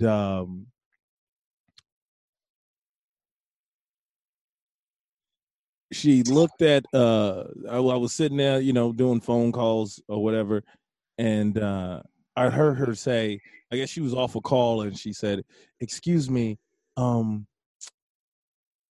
I touch your hair?" Oh yeah, I get that too. She's speaking to a young lady, and she said, "What?" And she was like, "Can I touch your hair?" This was a white girl asking a black woman if she could touch her hair. She was like, "The fuck? What are you talking about?" She was like, "No, you can't touch my hair." She was like, "Oh, no. I didn't mean it like that. I grew up downstate Indiana, and I moved up here to live with my aunt and uncle." This chick was 22 years old. And she goes, "I'm embarrassed to say I've never seen a black person in person. The community I grew up in, there were no black people around. The only black people I saw was on TV." And since I moved up here, it was like culture shock to me, because they were driving around, they were at gas stations, and I was like so like mesmerized that I like she openly admitted, she was like my grandfather, my dad, they are racist. I know they are. They said so many bad things about them. I remember laughing because she actually said, she was like I remember them really hating Michael Jordan and like really hating him. And he's like, he's not as great as people say he is. And I was just like, have you ever watched basketball? And so the I don't remember her name, but the African American young lady at the time, She was like, yeah, go ahead. She was like, she touched her hair and she touched her skin. She was like, it's no different than mine. And I this is happening, mind you, this is happening on a Saturday afternoon. Yeah. It is about 1:30 on a Saturday afternoon, and I'm sitting here watching this shit. I think say something. I should have been fired that day because I stopped taking calls. I was like, this shit is unreal. Like, I couldn't fucking believe what I was witnessing. And I say that to say, for me, it was culture shock in the reverse way. I never thought about, at that time growing up, I had just graduated high school.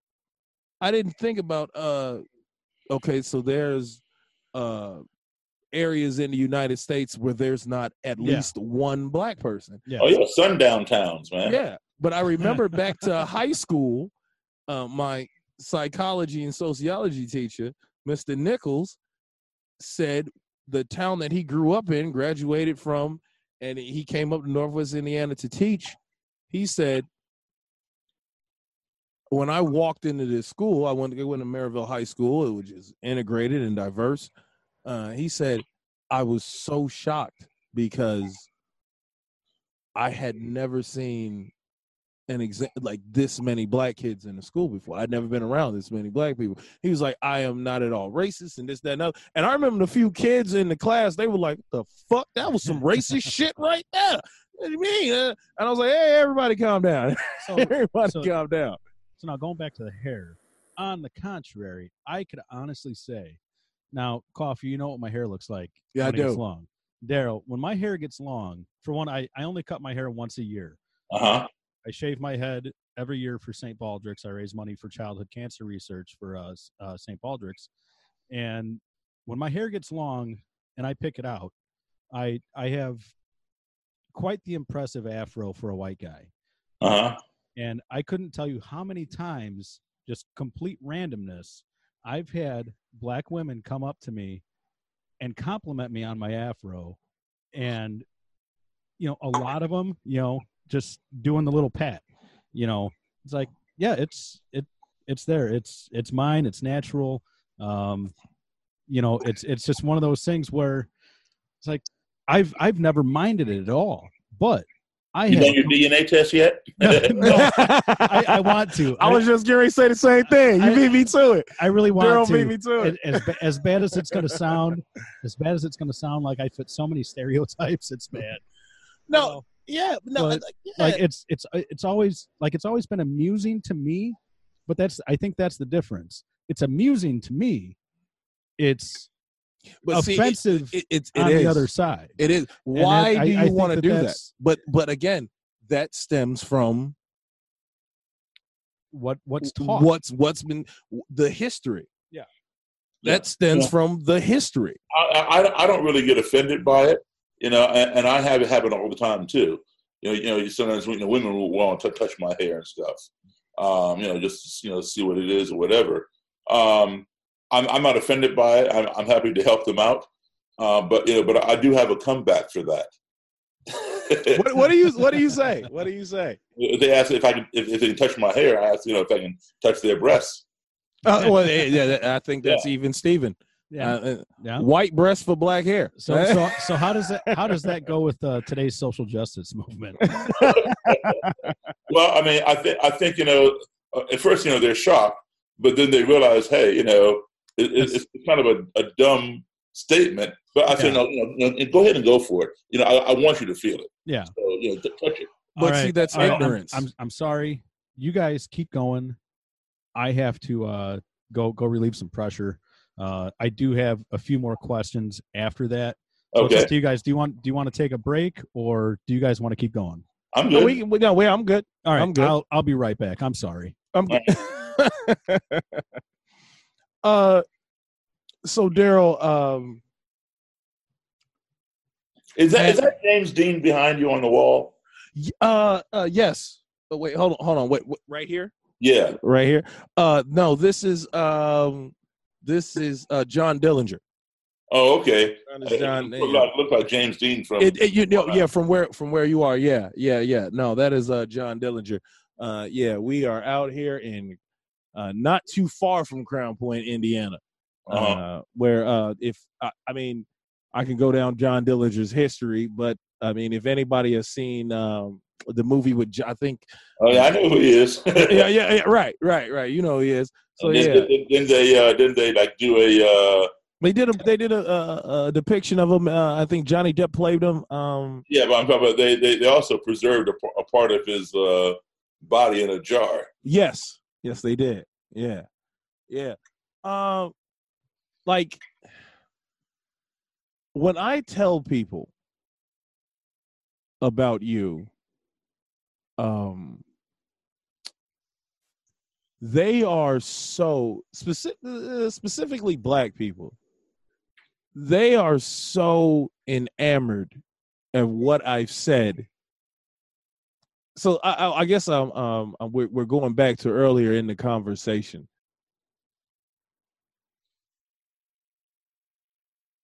You like the work that you're doing because you are a musician, and like you said, this is not something that you like grew up like. Yeah, you know what? Like you woke up one morning and was like, you know what?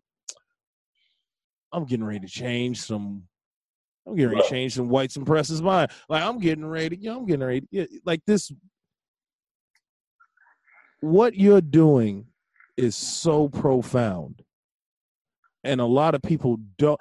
I feel like there should be no backlash from our community towards you, from anybody in our community towards you, specifically once you hear what you're doing. Mm-hmm. And so when I hear like, you know, like the fact that you have to like explain yourself to the Black Lives Matter movement, or some people are upset. Oh, what is he doing? This, that, and other. Have you ever been discouraged in your journey? No, I never have. As an activist. No. Was there ever a moment where it was like, you know what? Like once you started doing it, and you're like, man, what? Did you ever question what the fuck am I doing? Like this shit. Do you ever? Is there ever a moment where you know nobody's around and you sleep at night, and or you might be working on your music or whatever, and you just be like, you're eating by yourself, or you I don't know, watching YouTube videos or whatever, and you just say to yourself, you ever have a moment like, wait a minute, what the fuck? Moment of clarity. Yeah, like this shit is crazy. Like is there ever a moment where your anxiety peaks? Like are you a cool and calm all the time? Like, yo, this is what we're doing. Yeah, pretty much cool and calm all the time, because I get energized when I see the light bulb pop on in somebody else's head. Okay. And I see one of these guys make that connection, like, man, I have been wrong. Wow. That's what gets me charged up. And that keeps you fueled to go again. Because in our first conversation, you did say you have met some resistance, some absolutely, and of course you prevailed through it. But I just, because me personally, what you're doing is phenomenal and great. It's great. It's a necessity. And oftentimes, people, when they're in the presence of greatness, they tend to ask the person, if they can, that's whether it's musicianship, artistry, whatever it may be, do you understand? Do you really understand what you're doing? Everything you're doing is great. When you're like musicians and artists and people that we herald as geniuses, or we hold them in high regard. There's always that one interview where it's like, do you understand like what you're doing, the history that you're leaving? And for me, the fact that, granted, on a social media presence, as Brian elocuted, that it's not as vast as he would think that it would be. For me, it's like every like I think about you. It's so crazy when Brian was like, "Hey, yeah, Daryl's geared up. He's ready to do round 2," and I'm like that made my week. I was like, "Shit, yeah! Like this is gonna be the greatest fucking week ever. Like I needed this week. This is like a vacation for me to talk to Daryl Davis because I feel like when I talk about you and I go into conversations about what you're doing, they're not 5 minutes, they're not 10 minutes. They tend to last for an hour or two, and the conversation gets rolling. Do you ever have that moment where you're by yourself and you be like, you know what? I'm the shit. Like, I'm the fucking man right now. And it may not feel like you're the man because of everything that you're going through, but you are literally historically changing. You are leaving your fingerprint on society, on our country, and just historically overall. I don't know anybody in history that has ever attacked. Like, listen to me. I'm not saying Martin Luther King didn't do anything great. I'm not saying Malcolm X didn't do anything great. I'm not saying all our other great social warriors and social justice warriors have. I'm not sullying anything that they're doing. But for you to go into the lion's den and say, no, I'm not going to do it from here. I'm going to go right up in your area, into the mental of said individual, and have a conversation. You're not people understand. People that listen, Daryl's not strapping he's not kidnapping them, strapping them to a chair, making them watch black videos he's not making them watch Hidden Colors. He's literally just having a conversation with them. That's it. Doing what we're doing now. Speaking of video, I do have a funny story to tell you. It's true. Years ago, this one clan leader, his father runs a portion of a flea market, and so the open air flea market and stuff. So they get all kinds of stuff in there.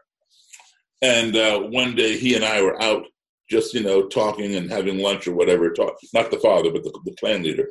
And he asked me if I wanted any pornographic videotapes.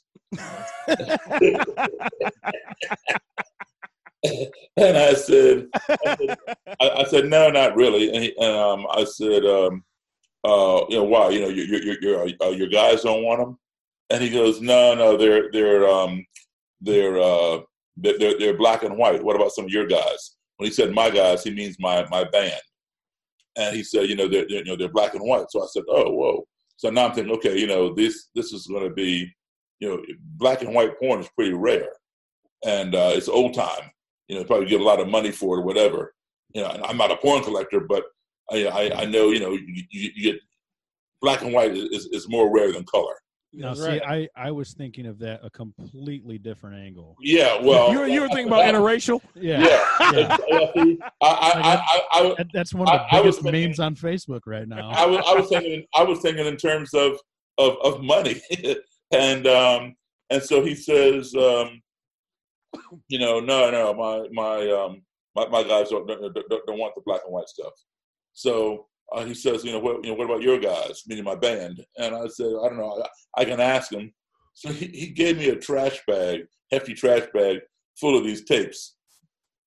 And I didn't think anything of it. Threw them in the trunk of my car, brought them home.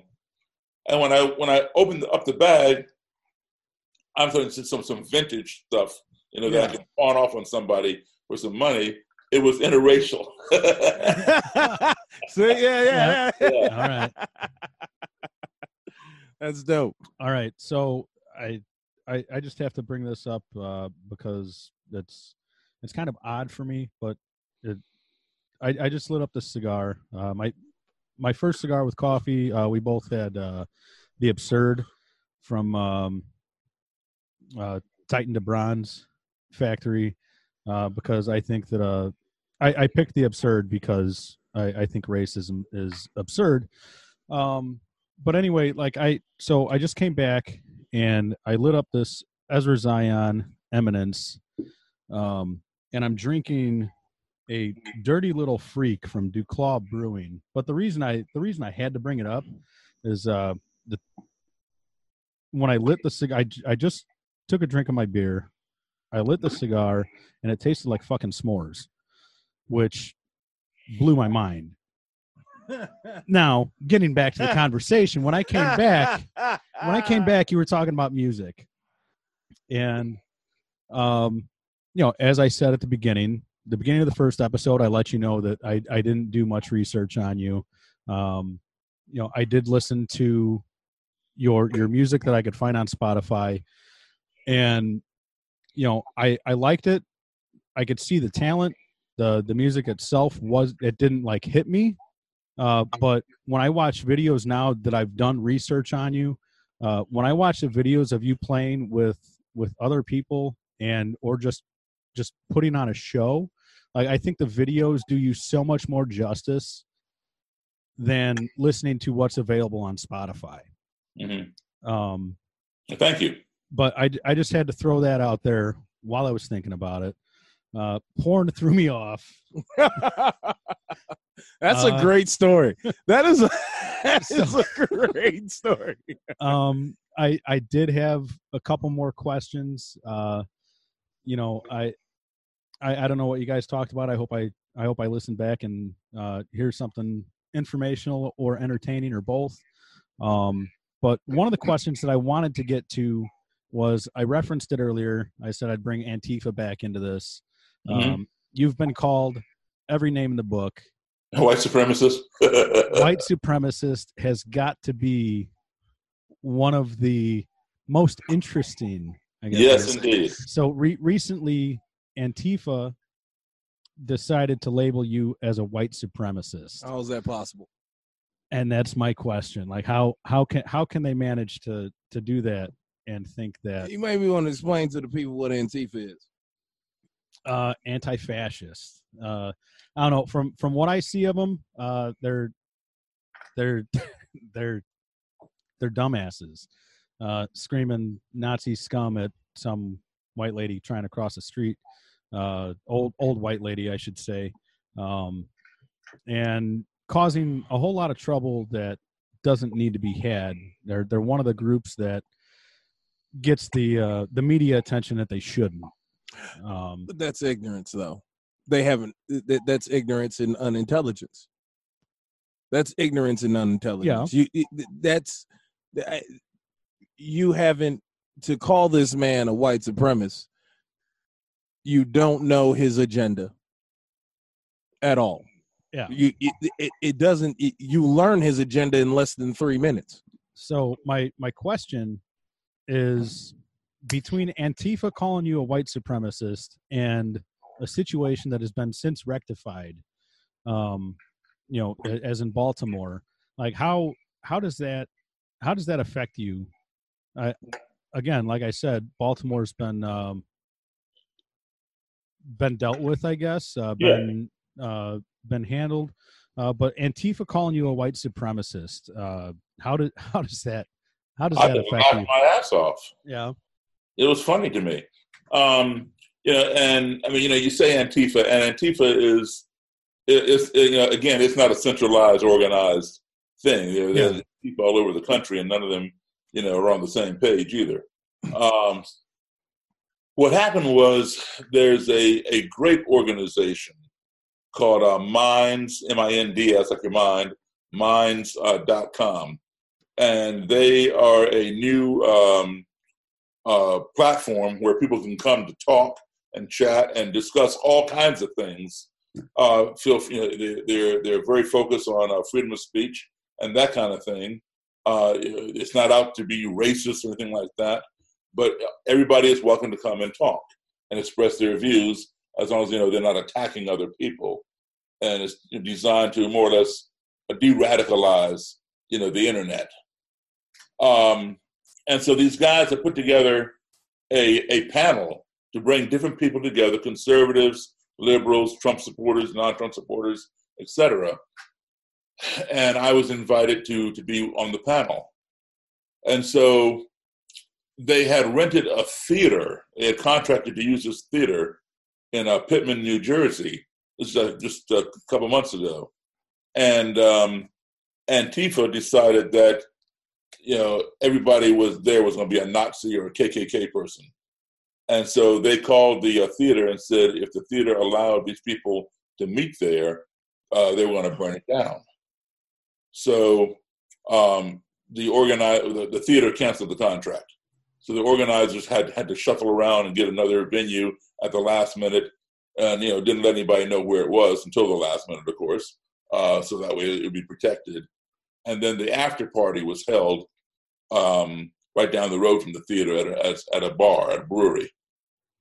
So we did the conference, very successful, very great. There were no white supremacists there, anything like that. There were people who had their views. There were people there with Trump hats on, but everybody got along. It was there to talk about how we can have civil discourse without attacking one another. That's what it was about. Yeah. So very successful. And then we went to the after party, and Antifa was across the street.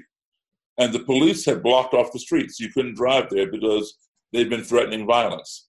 And as people were coming in, they were, yelling and screaming, KKK's got to go, and no fascist USA, KKK got to go, all that kind of stuff.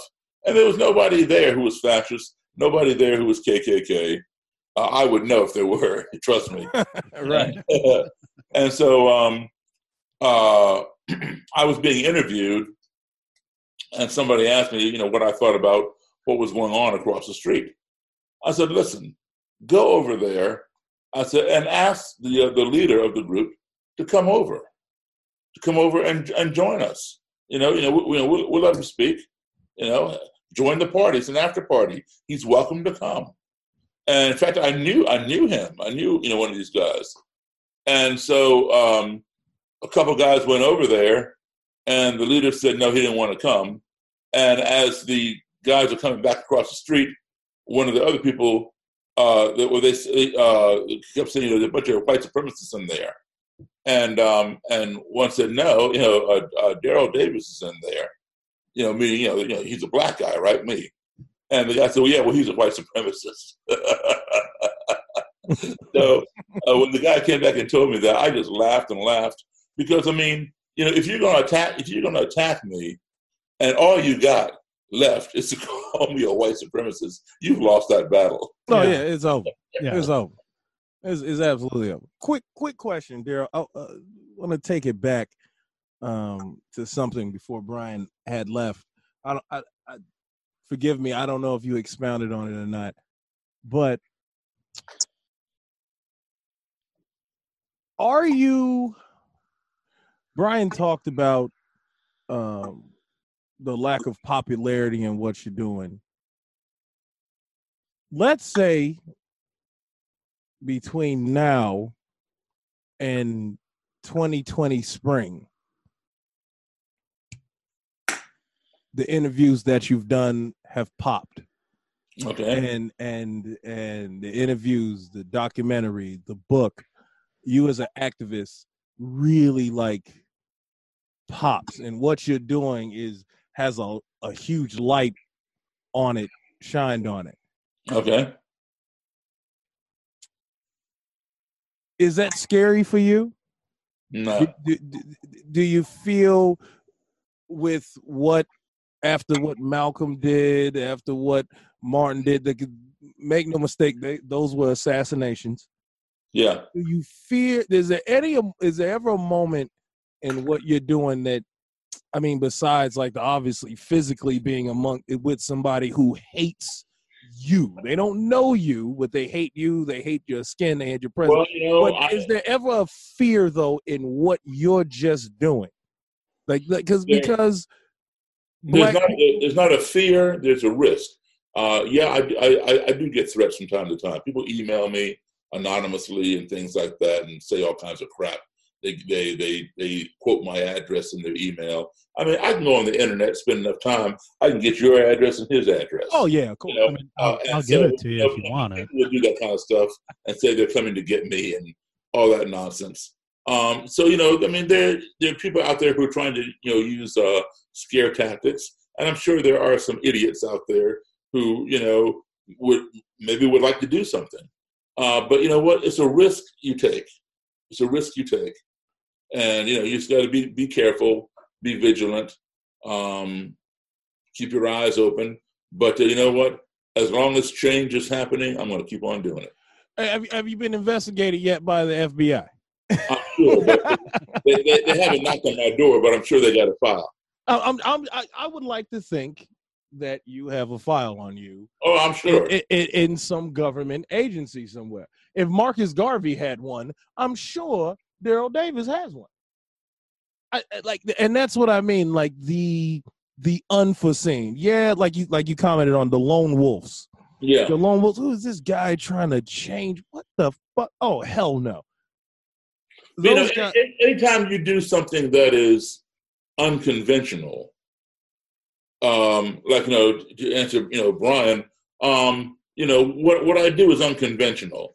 I wish it was the convention, because I'll tell you what, the oldest and largest gang in this country has been the Ku Klux Klan. Yes. Right? At one time, and Indiana had the highest number of Klanspeople at one time, the state of Indiana. All right. Overall, there have been 4 million people. Now, it's nowhere near that today, but in its height, there were 4 million. So it has been the largest gang, terrorist gang in our country. Anytime, and they've been around since 1865, not 1965, 1865.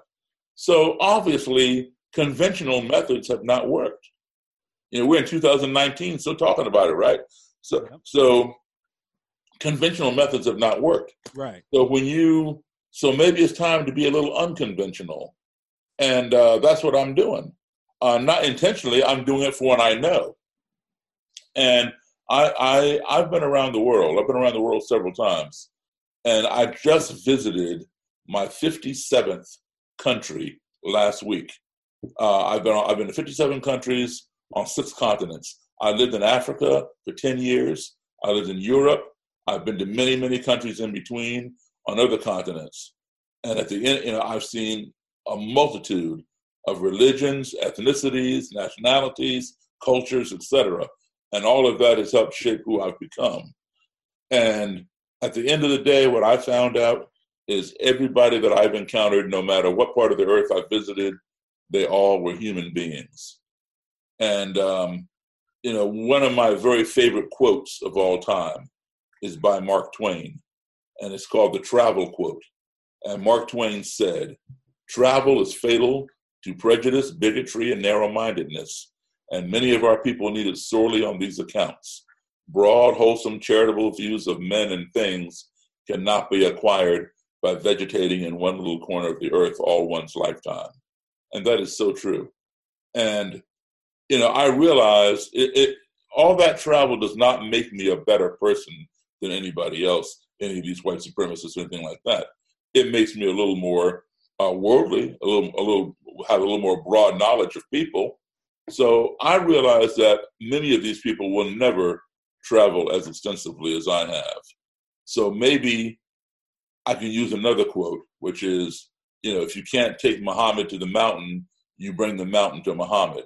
That's right. So, so vicariously, maybe I can give them some of that exposure to what they don't see by being in their presence and interacting with them and letting them have that exposure to something different. Because a lot of these people don't travel. They don't even travel out of their own state. Out of their own state, out of their own town. Exactly.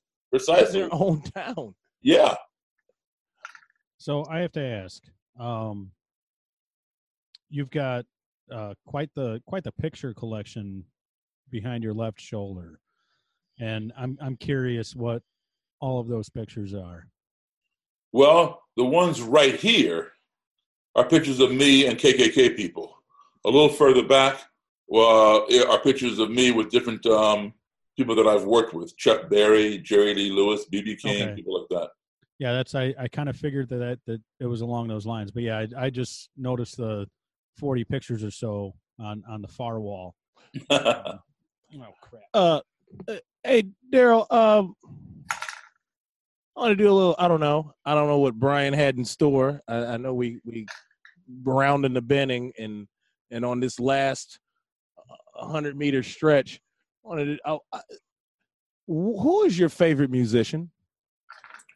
I got a lot of them, but right off the bat. Yeah, right off the bat, who's your favorite musician? Who influences you? Like, who does Daryl Davis listen to after a hard day of talking to a white supremacist? Chuck Berry. Chuck Berry. Now, I'm going to tell you why. Now, I have a lot of influences. Pinetop Perkins, Johnny Johnson, Chuck Berry, Elvis Presley, Little Richard, Jerry Lee Lewis, a lot of them. Now, my hero of all time, I got a lot of those too, but probably one of my biggest is Evel Knievel. Okay. Okay. Now, I know that surprised y'all. Surprising, yes. All right. So now let me explain that to you. All right. I love Evel Knievel. Evel Knievel defied death. Evel Knievel died on his own terms. Okay? Everything Evel Knievel did was deadly. All right, jumping over cars, jumping over the river, the canal, the whatever, Snake River Canyon, all that kind of crap. He defied death. He broke every bone in his body, and death did not take him. He died of natural causes. Yeah. Dope. So he is my hero. That's dope. Okay, he died on his own terms. Definitely surprising, definitely understandable. Yeah. Yeah. Now, Chuck Berry was a genius. Anybody, and a lot of people can say, hey, I play guitar, I sing, I wrote a song, other people have signed my songs or whatever. But not many people can say, I invented a genre of music. Exactly.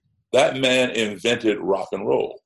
Without Chuck, there would be no Elvis Presley, no Beatles, no Rolling Stones, Led Zeppelin, Ted Nugent, Elton John, Metallica, Jimi Hendrix. Anybody who plays rock music, all of their DNA. Whoa. Hold on. You can't throw Uncle Ted into that mix. Yes, I can. I got a picture of me and Ted. Ted playing my guitar on a gig. No, that's just me being a smart ass. Yeah. But no, actually, Ted Nugent loves Chuck Berry. Yeah, I can see it. Yeah, but he invented a genre of music. Everybody plays Chuck Berry licks on the guitar. You can't play rock music without playing some Chuck Berry. Some of his licks. Yeah. So, and another thing is this: music halls, concert venues, back in the day were segregated. Yes.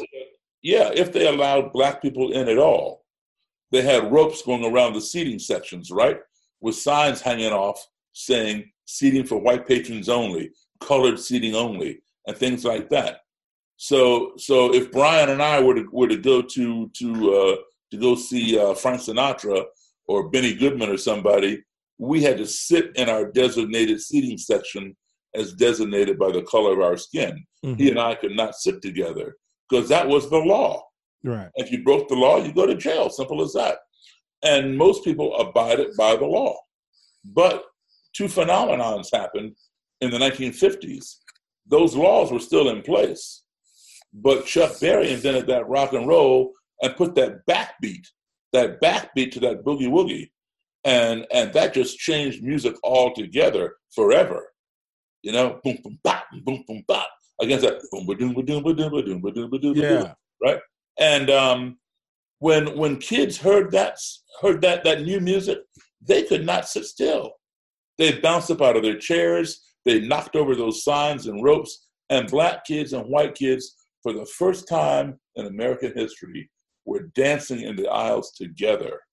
And that would cause the cops to come in and shut down those shows. A lot of mayors and city fathers began banning rock and roll concerts from coming to their towns because they said it caused race mixing.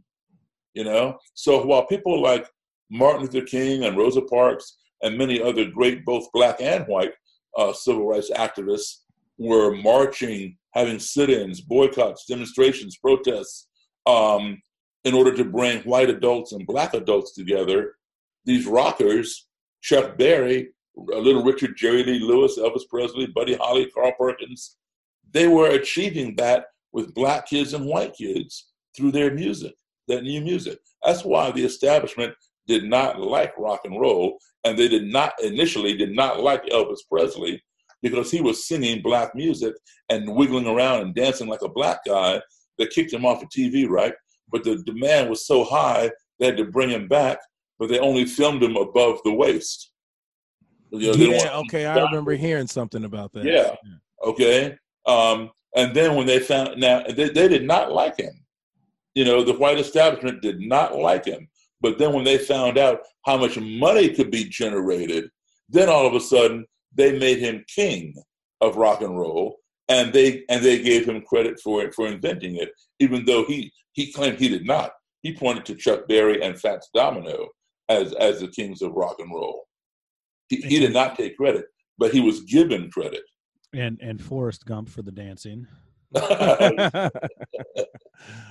I think, unfortunately, it's probably something we're going to have to specify with the next generation or so, because that's probably what they're going to know is Forrest Gump taught Elvis how to dance. And running with Hollywood. Are you a big reader, Daryl? Like, what's your favorite? What's your favorite novel? Oh man, I haven't read a novel in so long. Most stuff I read these days and for the past decades have been biographies and autobiographies. What's your favorite book? I love mysteries and stuff. Okay, so what's your favorite?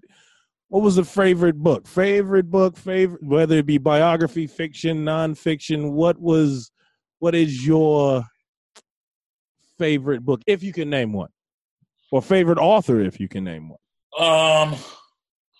One of the books I really enjoyed reading was called The Klan by a lady named Patsy Sims. And she's the one who influenced me to write a book. And I wrote my book, and I got to meet Patsy Sims. She's a great author, a great researcher, and just amazing. That's dope. That's dope to be able to read a book and then be influenced by the book, and then meet the individual, that influenced you. And you know what I did? She wrote. She went around the country interviewing a lot of these Klan people.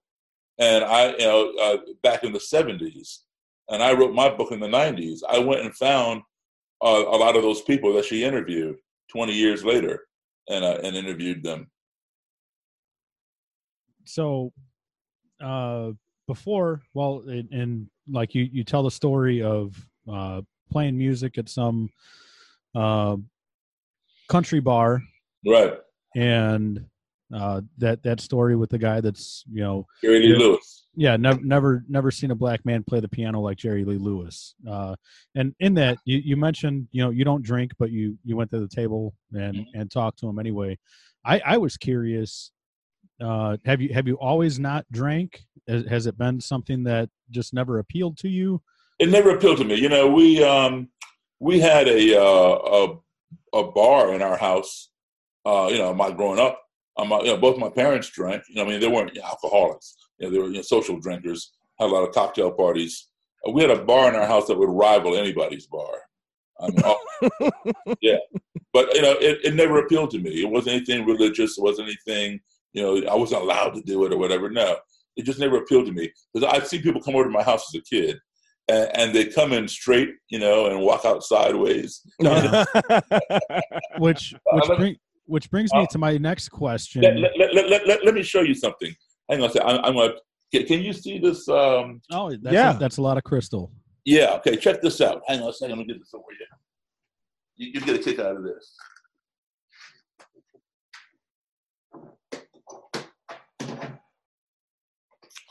Okay. You see this? Up a little bit. Oh, that's I'm guessing a very old bottle of Hennessy. Yes. Yes. Okay. Now, let me tell you the story behind this bottle. Okay.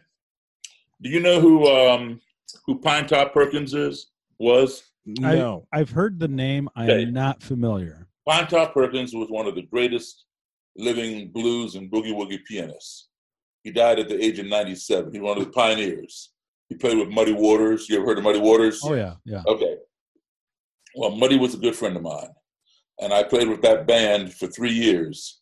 I didn't play with Muddy directly. Muddy had passed on, but I knew him, and Pinetop was his piano player. The band stayed together, and Pinetop went off on a solo career and gave me his spot in the band. So I toured with the band for 3 years.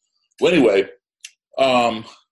Muddy Waters was in town, and he was opening up for Eric Clapton. And so this is Muddy Waters' favorite drink. So Pinetop stayed at my house. So I take, it's a big arena, 20,000 people. Eric Clapton sold it out. Muddy Waters is the opening act. So I take Pinetop to the gig. We're backstage, and I'm standing there talking with Muddy and Pinetop, and Eric Clapton comes up and says to Muddy Waters, "Hey, Muddy, I got something for you." And he hands him this full bottle of Hennessy Cognac, which is Muddy's favorite drink. And Muddy says, "Oh, Eric, man, I'm on the wagon, man. I don't drink no more," right? So Eric says, "Oh, that's cool." So Muddy says, "Is it okay if I give it to my boy here?" Meaning me. Because Muddy thought I drank or something. And Eric says, "Sure, just, whatever you want to do." So Muddy handed me the bottle. So now I have this full bottle of cognac, right? And I don't drink, right? But I want it because it's from Eric Clapton to Muddy Waters to me. Exactly. Yeah, that's crazy. Okay. Right, that's so crazy. I take it home. I'm living at my parents' house back then, right? Take it home, and I set it on my fireplace mantelpiece. Every day I see it, every day, for months. And one day I walk by, I just happened to notice it wasn't there. The bottle was not there. I'm like, what? Where is this thing? I'm looking all over the house for it, and it wasn't there. And nobody was home. I could not imagine somebody stole my valuable, heirloom or something, right? Left everything in the house unturned, but they got Yeah, exactly. So I was in the kitchen getting something to eat, and I went to wipe my plate off into the trash can, and there's a bottle in the bottom of the trash can. I reach in and I pull it out, and it's empty. What the heck? And so it turns out my dad had been drinking it. But you know what? I kept the empty bottle. And it's right here. This came from 1976. That is quite the backwards story. Usually it's the kids drinking dad's booze. But I was going to say earlier when you said that you wanted it because it was from Clapton to Muddy Waters to you, it could have been a fucking solo cup, and I would cherish it the same way. Exactly. That's a story right there. Yeah, man. And to still have it, whether it be empty or not, that's definitely. There's got to be some fucking soul in that bottle. Oh my God! Like that bottle might be the holy grail. Like if you wanna be a musician, man, you got to touch Daryl Davis Hennessy bottle. I've got one of Chuck Berry's guitar cases downstairs. All right, so yeah, we mentioned in the past episode, you've definitely done your dues with a lot of just icons, really. What kind of outside of the Hennessy bottle, outside of the guitar case, is there anything else that you've amassed? I don't have anything from you, man. Well, I don't have much to offer but stickers. I could send you a shirt. There you go. I do have shirts. Which I'd be more than happy to send you. Send me a shirt, man. I'll wear it on part 3. Hey, that works. In all reality, like the thing I'm most concerned about is next time you're in the Chicago area, I would definitely love to at least meet up in time to shake your hand. Oh, absolutely. Now what kind of music do you like? I'm going to take that blanket statement and say I like everything, but with the fact that I like everything to a point. Like I'm a firm believer in there's something to enjoy in every genre of music. No matter what it be, you could find something that you enjoy out of it. I just went to New Orleans, and I was looking forward to seeing some jazz and Zydeco music while I was down there. I did. I definitely found out that I like the clarinet a lot more than I thought I would, because I went and seen the original Tuxedo Jazz Band at the Jazz Playhouse. Preservation Hall Jazz Band? Yeah. And but no, generally rock, classic rock, ska, punk, and then as stereotypical as it's going to sound, Tupac, Biggie, Public Enemy, Run DMC. My favorites growing up were Aerosmith and AC/DC. But I jammed with Joe Perry one time. That'd be amazing. Like if there's one person that I could meet from Aerosmith, it would be Joe Perry and then Steven Tyler. But as far as that goes, like I think if I could sit down and have a conversation with Perry and Tyler, I don't know what the hell I'd do with myself. And then at the same time, Brian Johnson from AC/DC, that's another one I would there's a lot of people I'd love to sit down and talk to. But I don't know, there's a couple of country artists that like mid 90s that I would like to talk to. These days I can't stand it.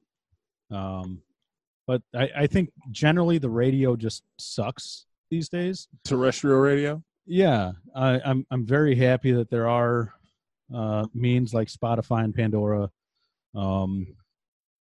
But are you familiar with Spyro Gyra at all? Yeah, of course. Yeah, one of the guys that I play with from time to time used to play with them. Really? Yeah, Scotty Ambush. When I was going through EMT school, I would put on Spyro Gyra and do my EMT work. And that was from my dad became a fan of Spyro Gyra, and that was just a name that I knew.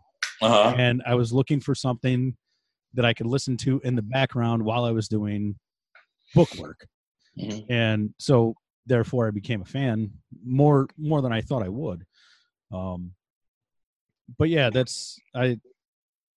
generically I'm gonna throw the blanket statement out there that there's something for everybody in every genre. Daryl, have you ever when was the last time you played in Chicago? But I played in Chicago. It's been a while. It's been years. Now I've spoken there a few years ago, Northwestern or somewhere. Okay, but it's in. I did the Chicago Blues Festival.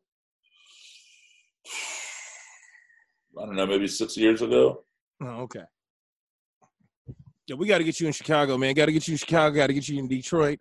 Got to get you somewhere in the Midwest. Selfishly, so I could just come and see you. That's definitely. So you do travel a lot. Yeah.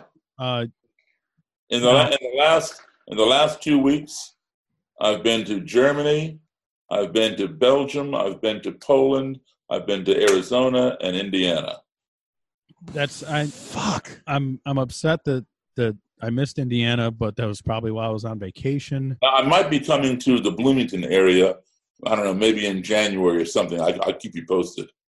All right. That's yes, please do. Please do. I know January, February, I'm going to try to skip town and head to Florida to try to meet up with some World War II vets and do an episode with them. Have you been to D.C. to see the World War II memorial? I have not. I've been to D.C. I think I was 14 at the time. I didn't get to do a lot of sightseeing. I honestly can't remember if I seen the World War II memorial. Well, no, you didn't see it if you were 14 because I played the unveiling of it. I was the entertainment, and a few years ago. Okay. Yeah, that's just I seen the White House, the Washington Monument, Lincoln Monument from afar, Yeah. the reflection pool, and a Baltimore Orioles game, but that's about what I remember from that trip. I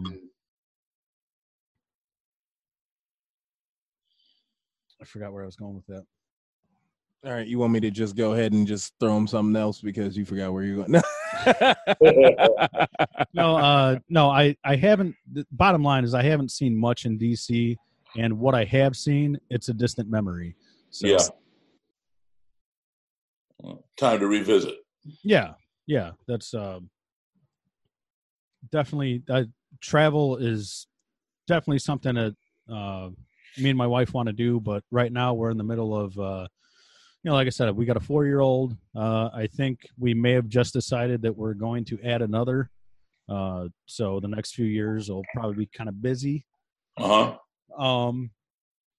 as far as you coming to the Midwest, definitely keep us posted. Oh, absolutely. I know one more question that I had for you is in Accidental Courtesy, you mentioned a couple of times how you want to open your own museum. Yes. So how far along has that come, and is that still one of the things you want to do?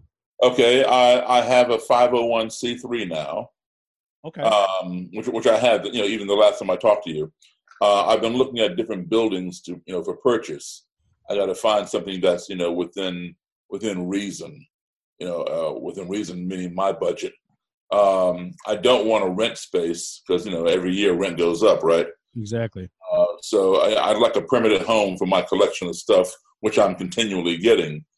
But I've not found the suitable building just yet. My eyes are still open. However, I'm going to be putting on loan some of my stuff, some of my Klan robes and Klan flags and neo-Nazi stuff to the Holocaust Center of Orlando, Florida. They're going to take it, put it on display, and create a traveling exhibit. So we should travel around for a year or whatever. Yeah. Yeah.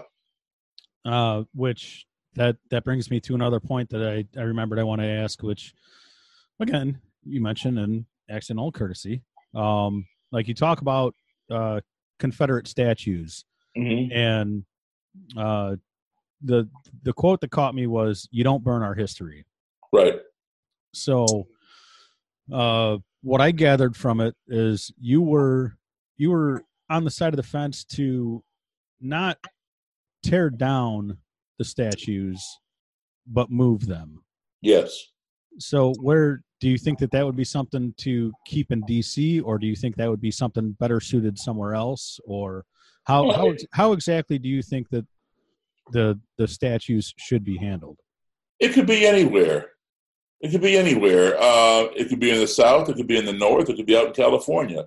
Even though California doesn't have a Confederate history, it doesn't matter. It's just like, the United States doesn't have a Holocaust history, but the Holocaust Museum is in Washington, D.C., right? Yeah. Anyway, those statues and flags should be taken down. They should be put in a museum or build a Confederate memorial park. And people who want to honor that stuff can go there and get on their knees and throw flowers down and all that kind of stuff, if that's what they want to do. Those flags should not be flying on our buildings, especially our capitals. Like South Carolina, we had to boycott South Carolina in order to bring the flag. Those statues should not be standing in public places other than a museum or a park. Look, people need to get over it. The South lost the war. All right. Now, there were Black people. There were Jewish people who also fought in the Confederacy. Black people had to fight for their slave masters. Right. Even though I was born in Chicago, my parents are from Virginia, which was the seat of the Confederacy. And the only reason I was born in Chicago is because they had moved there for my dad's job. I had slave ancestors who fought in the Confederacy. Today, there are a number of Black people who honor the Confederacy. they don't honor slavery. They honor the Confederacy because they had ancestors who fought there. Now, me personally, I do not honor the Confederacy. I could care less about it. I honor my ancestors because without them, I wouldn't be here. But I don't honor the Confederacy. However, if somebody wants to honor it, that's fine. But the loser does not get to erect their statues and their flags. We went to war against Japan. We went to war against Germany. We don't fly the German flag or Japanese flag and put up, statues of Hirohito or Adolf Hitler or fly, all that kind of stuff. They lost. Okay? We went to war against what? Great Britain, didn't we? England? We don't fly the Union Jack, do we? We went to war against the South, so why are we flying the Confederate flag? We beat them. They need to get over it. Yeah. I think that pretty much sums it up. Oh shit! I mean, goddamn, we were around in the band. It was all lighthearted. People were getting ready to know. People were getting to know Daryl Davis on a personal level. He's talking about Chuck Berry and shit, and you just ended it with some hardcore shit, man. Hey, I for once I actually had notes, and I wanted to do justice. Well, next time when we do part 3, I'm gonna set this up by my piano, and we're gonna talk some music, and I'll play you some tunes. Yeah, man. I'm definitely down. Yes, that's unfortunately the only musical talent that I have is with the juice harp. Doesn't really come through too well through the microphone. So I hear you. Oh man, no, I did a little bit of piano, a little bit of flute, but that's I think the most I got into it was I did the keyboard at a Christmas music play in 4th grade. Man, but I never stuck with it. So I've always enjoyed music, musicianship. My father has a degree in music, and he's traveled the world singing with his college choir. I don't even know how long ago that was, but I grew up like with gospel and classical music and rock and roll. Like that's what I grew up on. Like I remember the first time I heard rap, I was like, "This shit is amazing." Right, so that when you grew up on Mahalia Jackson, that brings up a question. Out of today's music, is there anything that you enjoy? Yeah, I like Bruno Mars. I like Christina Aguilera. I like Leanne Rimes. I'm sure I know you're familiar with Bruno Mars, of course. Oh yeah. All of them. That's Bruno Mars is one of the guilty pleasures that even my wife looks at me kind of funny. You know? Like you gotta appreciate. He's talented, though. You've got to appreciate it. He's very talented, extremely talented, man. So what do you have coming up? What is on your tour dates? Coming up. This Sunday, day after tomorrow, I go to Connecticut. Then I go to Los Angeles. Then I go to Venice, Italy. Then I come back. And are those music engagements, speaking engagements? Those are all speaking engagements. I just did an engagement last Saturday. Okay. So how much of your time throughout the year is devoted to travel for speaking? How much of it is devoted towards music? It used to be probably 60-40 music being number one. Now it's probably the other way around. Doing a lot more speaking, and that's by choice. I'm just playing the gigs, that I want to play now. I would much rather be playing a rock and roll concert or a blues concert than going to a Klan rally. But I find this to be very necessary. I can't understand why. So, are there any bands outside of Bruno Mars and Christina Aguilera? Anybody that you would like to play with? That I'd want to play with? Yeah. I've played with everybody that I've wanted to play with, pretty much. I set that goal and I pretty much attained it.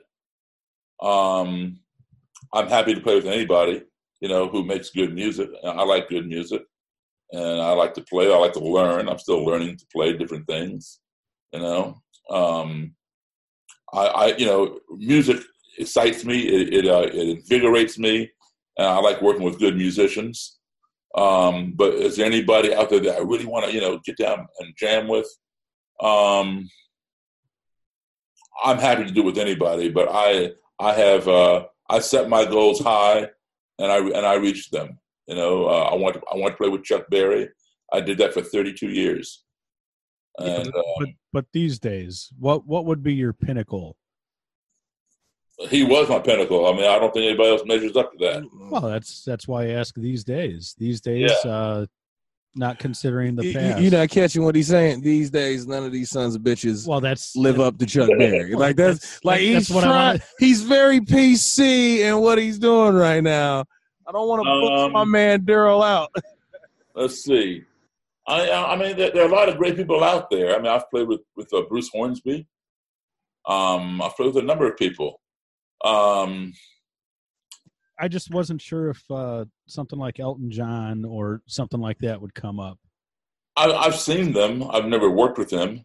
I never met him. One of my classmates is one of his backup singers.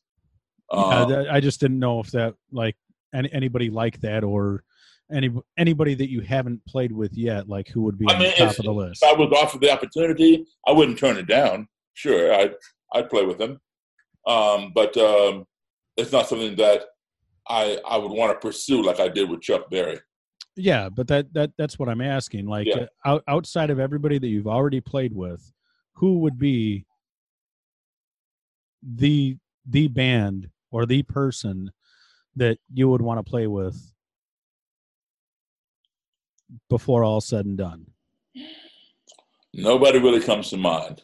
That's impressive. Like that all that says is I've been accomplished. I've done what I've wanted to do musically, and that's impressive. I really love that. Well, it's true. I mean, there are a lot of great people out there. I would welcome the opportunity if it was offered to me. Say if Bruce Springsteen said, "Hey, let's jam." Sure, I'd be happy to. I'd love it, but it wouldn't be something that's on my bucket list. Okay, yeah, I guess that would be a better way to put it. Your bucket list. It's kind of dope, man. When you get to live your bucket list, like long before you use the term bucket list. Yeah.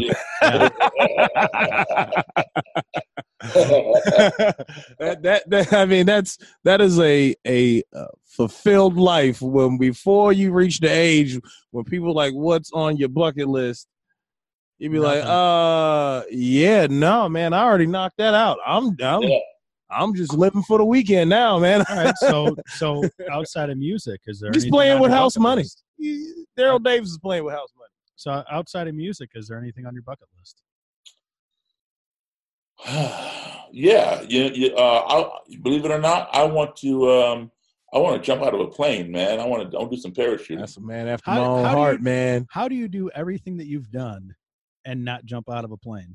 Well, I haven't had time. I can't. All right, that's reasonable. I came very close, but I hadn't done it yet. But one day, I want to lose weight first. Let me tell you what, man. Being at some of the places that Daryl Davis has been, I would say it's pretty goddamn close to jumping out of a fucking plane. or worse. Statistically, probably worse. All right, well. What do you want to do, man? Everything. Yeah. Everything I can. I want to talk to everybody. I want to do everything. All right, let me ask you a question. So who is the one person that, if you had one person living right now who you've not interviewed, who you would love to interview, who would it be? It depends on what we're talking about. If we're talking cigars, Arnold Schwarzenegger. Okay. He's a big cigar smoker. He's obviously had a hell of a history. Just cigar wise, Schwarzenegger. Let's see, music wise, living.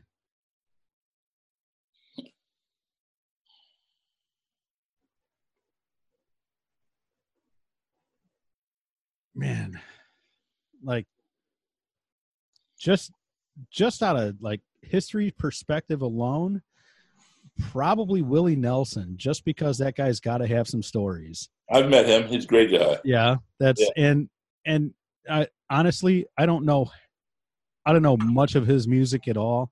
I just know the persona, you know. Yeah. But I know that dude's got to have some stories. Well, yeah, he's about, what, 80 some years old. He definitely got some stories. Yeah. Let's see. Schwarzenegger, Nelson. I've already talked to Koffe Black. Well, thank you. I'm glad I made the list.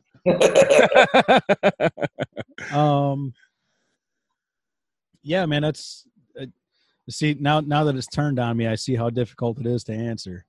The interview. The interviewer has become the interviewee. Well, I mean, just like if anybody asks you what's your favorite cigar, it depends on the mood. Just the same as, you know, as far as talking to anybody. Now, are you into the Cuban cigars and all that?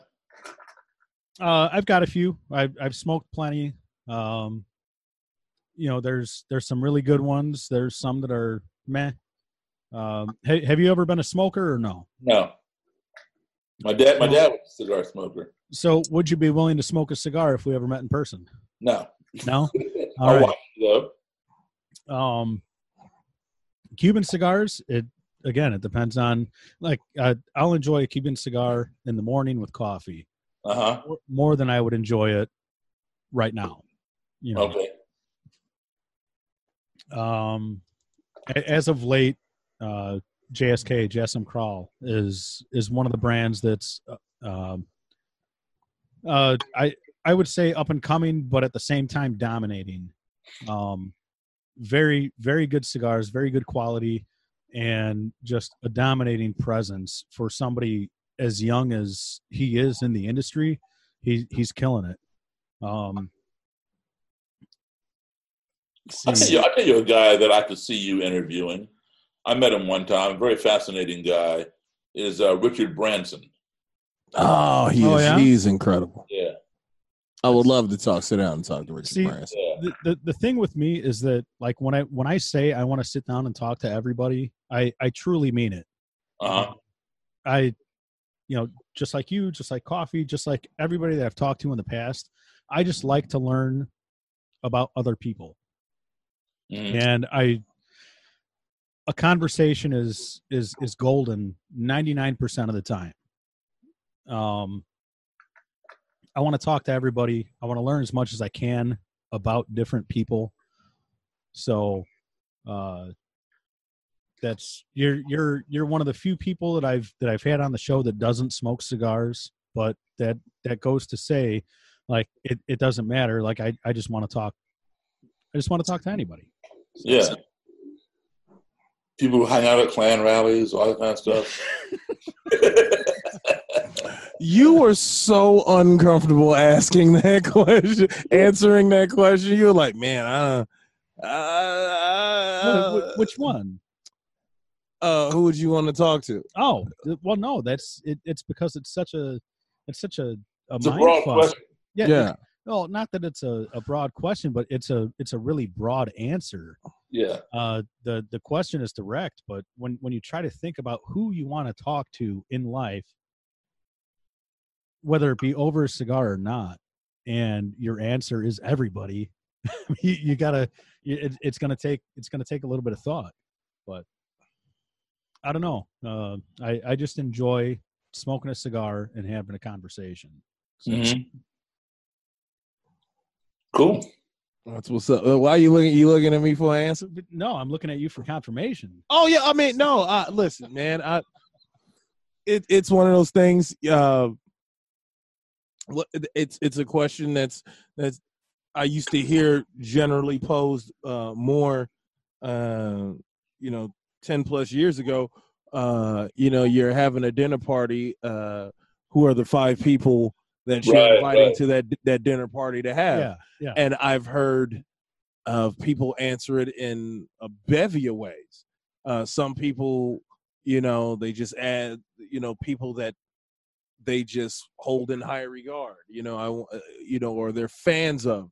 And then some people, they do it, you want an architect at the dinner party. You want an artist at the dinner party. You want a musician at the dinner party. You want a political figure at the dinner party. So they break it down. So, all right, if we're going to have this dinner party, then I want these individuals here to keep the conversation, interesting and going. And it's similar to art. It's subjective. There's no right or wrong answer. Yeah. It's just subjective of who you would like to, share a memory with, because that's what it's ultimately going to be, a memory. Yeah. Like this, what we just did to, I am never forgetting this shit. I didn't forget it before, and I don't forget it now. Like, this is just incredible. Well, let's put it this way. Like, in a Twitter group that I'm in for podcasts, somebody asked me, or somebody mentioned something about who would you interview. It's like, I'll talk to anybody. And, everybody knows that I'm a cigar smoker, cigar podcast, I guess. I don't really consider this a cigar podcast, but, anyway, it's like, yeah, anybody. They're like, oh, even Monica Lewinsky? It's like, well, yeah, why not? Oh, yeah, well, and it's like, well, as long as she doesn't modify my cigar, I'm okay with it. Well, like for instance, right now, it just so happens that, and Brian, you can honestly contest to this. I remember, I know in the first show, I know I might have talked about it in part one, but I remember hearing you, Daryl, speak to Dan Lebitard from ESPN. Mm-hmm. And I was floored. And at the time we were running our podcast, The Truth About Lies, myself and Jack Brickhouse out in Arizona. And when I spoke to him and I told him about you, and that might be 2 years ago now, mm-hmm. Roughly 2 years. When we did this, it was about 1.5 years ago. Okay, so yeah, that might have been 2 years, roughly around 2 years, 2.5 years or so ago. And I called my buddy and I told him about it, and he listened to it. I was like, dude, that is the interview that is the interview. Like, I would love to sit down and speak to that guy. At the time, Daryl, you was that guy. Like I was like, man, I would love to speak to that guy. Like, I would just love to just listen. So I don't even know how much great of an interview it would have been, because he's filled with so much knowledge, and what he's doing, I'm so enamored by. Like, this is incredible. And then you call me and you hit me up and you say, yo, I'm in contact with Daryl Davis. Yeah. Well, I'm pretty sure it went something like, hey, have you ever heard of this guy? Yeah. And I'm like, fucking kidding me? Yeah. I'm like, what the fuck are you talking about? What do you mean have I ever heard of him? Hell yeah, I heard of him. Wait a minute, you know you got him? And he was like, well, I don't know. And then that night when I left the studio that night, it was like, I mean, I was on cloud 9. So similar, like, I've got, like, for me, this was the get. This was like the first get. Like, if I'm as a host of a show, my own podcast, like, this is, who would you, like, the information, the not like constant learning, just to, man, dude, look, this is Daryl Davis was on my bucket list to talk to, so I'm good. I scratched that one off the list. I'm good now. All right. I'm good. My bucket list isn't that long. It's talk to Daryl Davis. Well, let's hope your life is long. Yes. My life is long, but my bucket list is very short. Talk to Daryl Davis. I already knocked that off the list. And right now, currently, I'm 35. I just don't want to be a fucking hashtag. Like that. I don't,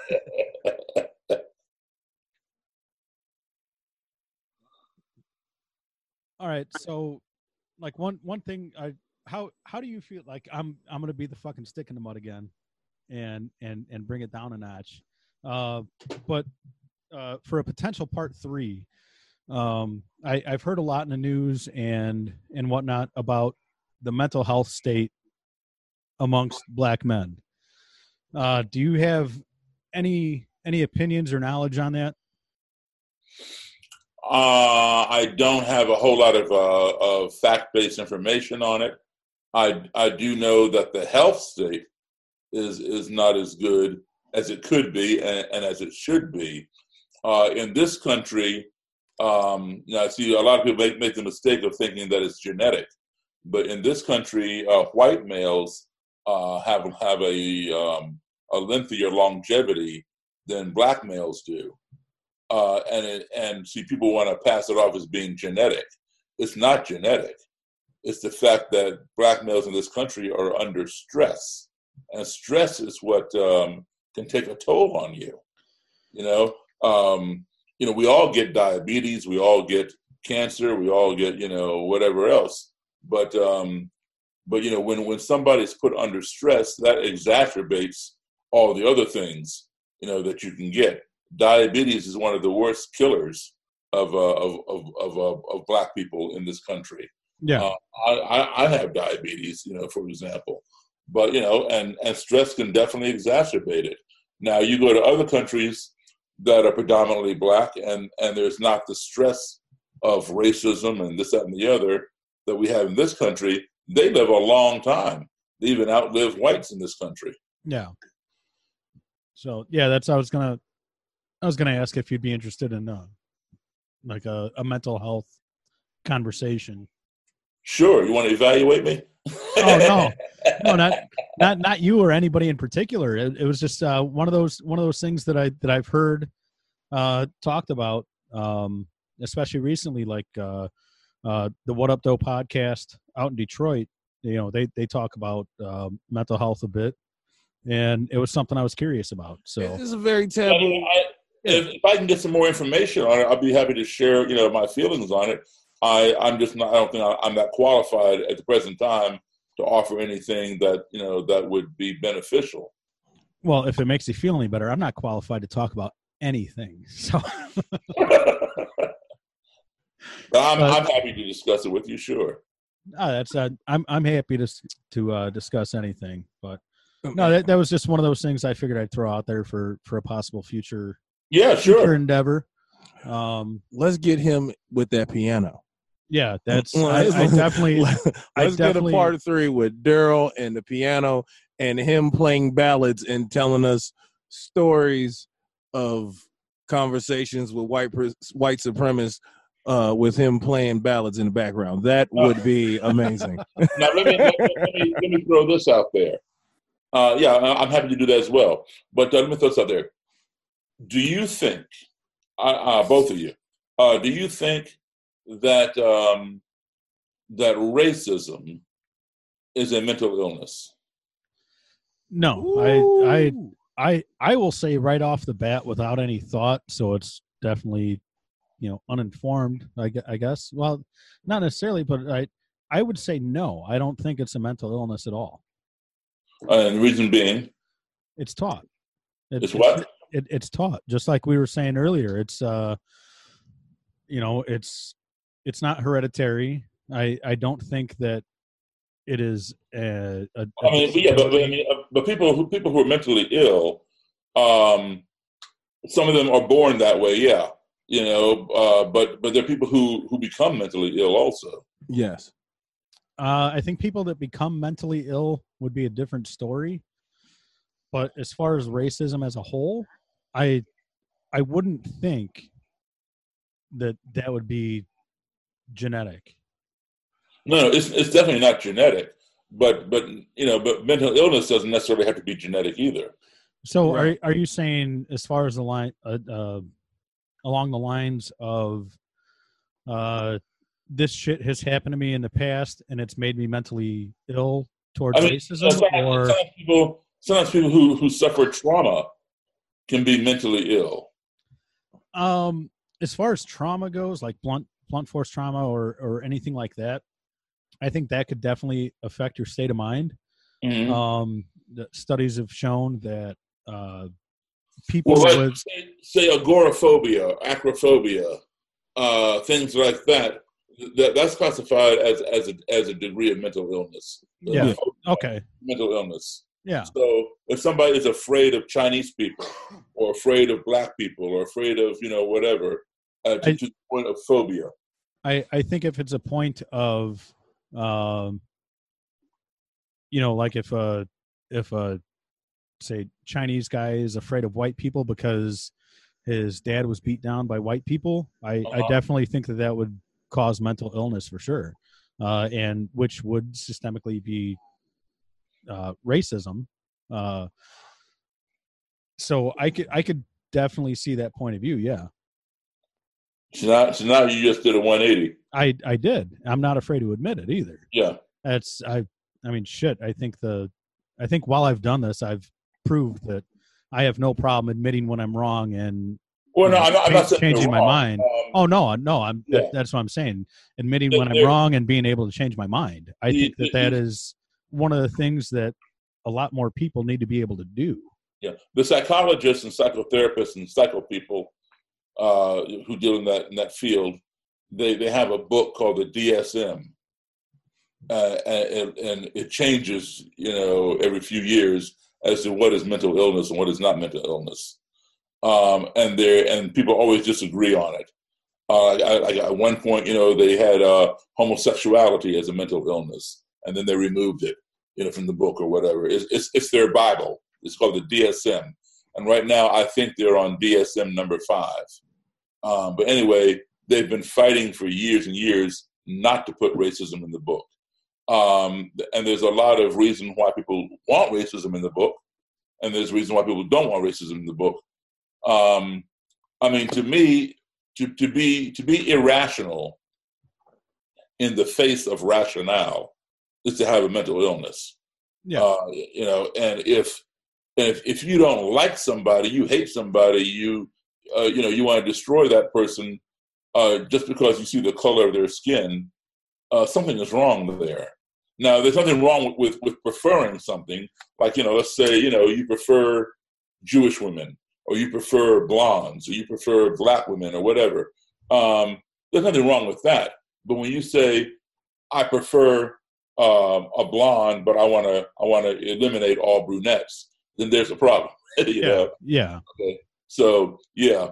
But I think one of the reasons why they don't want to put it in that book, racism as being a mental illness, is because if they did, they'd have to lock up half the country into institutions. Yeah. But then also, if racism is a mental illness and some racist guy kills you, then can he plead mental insanity? No. So it's kind of a double-edged sword, Yeah. That might be a topic that's to look into. That is something to dive into. That is an incredible debate. Yeah. Is racism a mental illness? Jesus Christ, that is heavy. God damn, Daryl, shit. I got to put you on the bucket list again for part 3. I gotta add. I gotta have a part 3 with Daryl Davis. I gotta meet him. I gotta shake his hand. I gotta take a few pictures.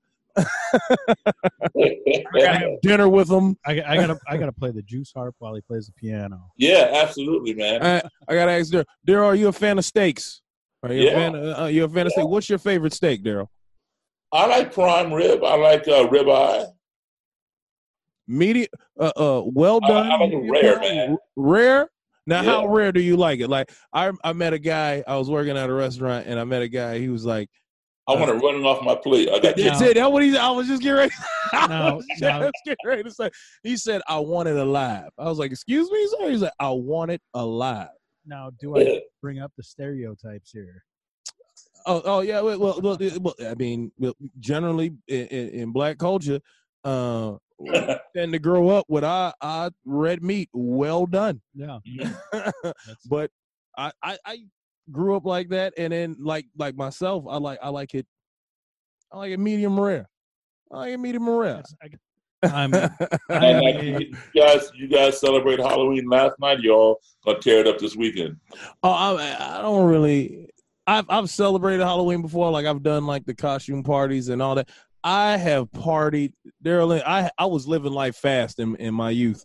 I've done it all. Like, I was at a Halloween party in Fort Wayne, Indiana. It was a club called Pierre's.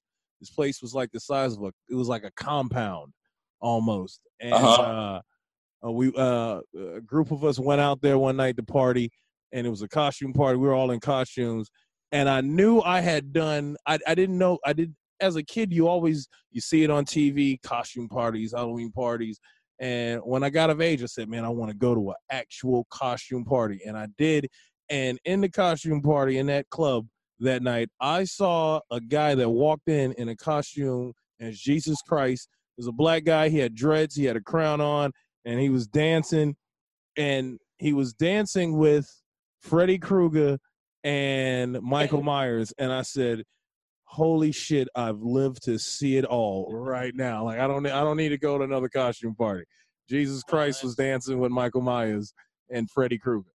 A sexy Michael Myers and Freddy Krueger. My Halloweens have definitely changed throughout the years. Were they dancing to the Austin Powers theme?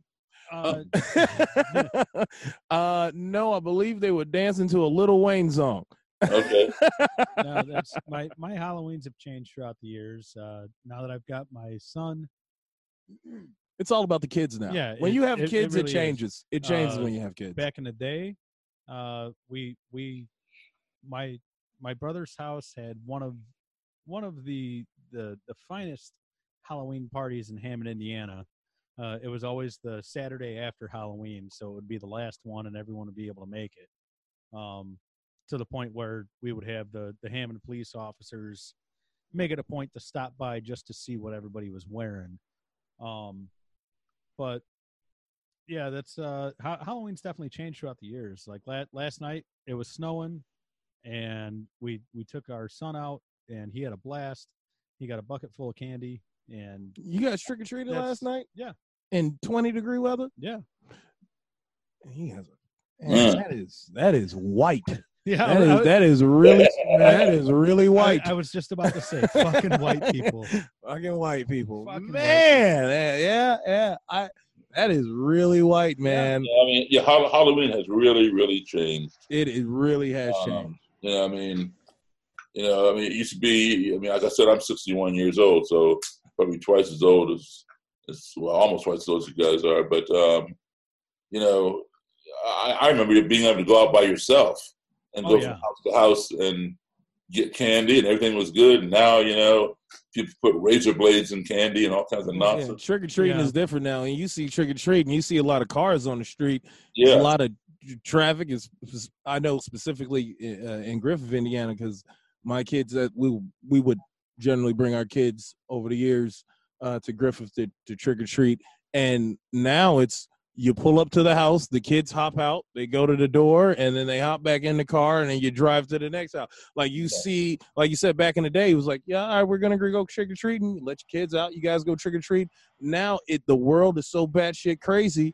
Like, it's parents all over the street. It's cops. It's this, that, and other. They've got it timed now. I mean, growing up in Chicago, like in the early 90s, the curfew was 12 o'clock. Yeah, it was. Now it's from 5 to 7.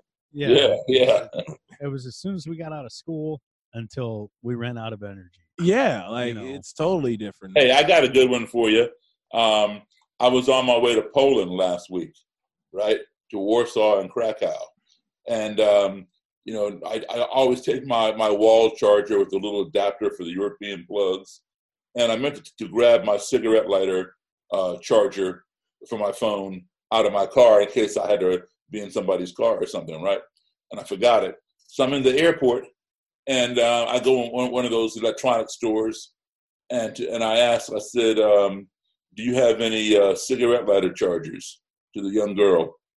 And she says, we don't sell cigarettes. And I said, no, I'm talking about cigarette charger for my phone. She had no idea what I was talking about. And I said, look, do you all have phone chargers for cell phones? Takes me over to the wall, and there's the wall adapters. There's the cigarette lighter chargers. And I said, do you drive? And she says, yeah. And I said, what kind of charger do you use for your phone in your car? She points to one. And I said, well, that's exactly what I'm looking for. What do you call this? She says, it's a mobile charger. And I said, well, what does it fit into? And she says, well, it's a port in my vehicle. I put it in there. I said, let me tell you something. That port used to be for cigarette lighter. Yeah. That's how far we've come. Yeah. That's how far we've come. My son does not know what a payphone is. Yeah. When I broke down one night, my sister had came in town, her and her husband had came in town from Columbus, Ohio, and my kids were over, and we got to talking, and we were telling them about early technology, pagers, and what the early cell phones were like. They didn't even understand. So then we get to reminisce. You talk about pay phones and they were like, wait a minute, what? I was like, yeah, there wasn't always like we broke down like, because now they have their own debit cards. Yeah. And I said, dude, debit card. I was like, man, there was a moment where like when we got to breaking down the initial technologies that now we the younger generation just takes for granted. They just think it was always there. Like paying for stuff with your phone was not always a thing. Like scanning stuff with your that was not always a thing. At one point, the phone was used to make a phone call, and that was it. You couldn't do anything else with it. I said even before cell phones, if your car broke down, you had to walk on the highway to the nearest gas station, which could be 10 miles, it could be 5 miles, it could be 20 miles, and try to get help. Like I've been broke down on the road before, and my son was just looking at me like, wait, what? I was like, yeah, like there's. He was like, well, why didn't you just call AAA? AAA? Yeah. AAA was not even a thing. That wasn't even thought about. AAA, oh my good. I always say, man, I would love to take somebody from like, it's not even foreign history, like 1985, and drop them into 2019 right now, and just let them like freak the fuck out. Like that is real culture shock. You could even you could even say 95. Oh God, yes. Shit, dude, that's 25 years ago. Insane, absolutely insane. Oh man, this was great.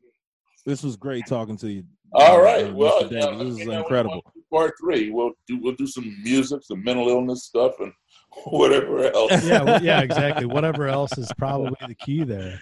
So, all right, Daryl. Again, thank you so much for taking the time out. My pleasure. Thank you for having me. So, I'll let you know when it's out, and it should be within the next couple of days. So okay.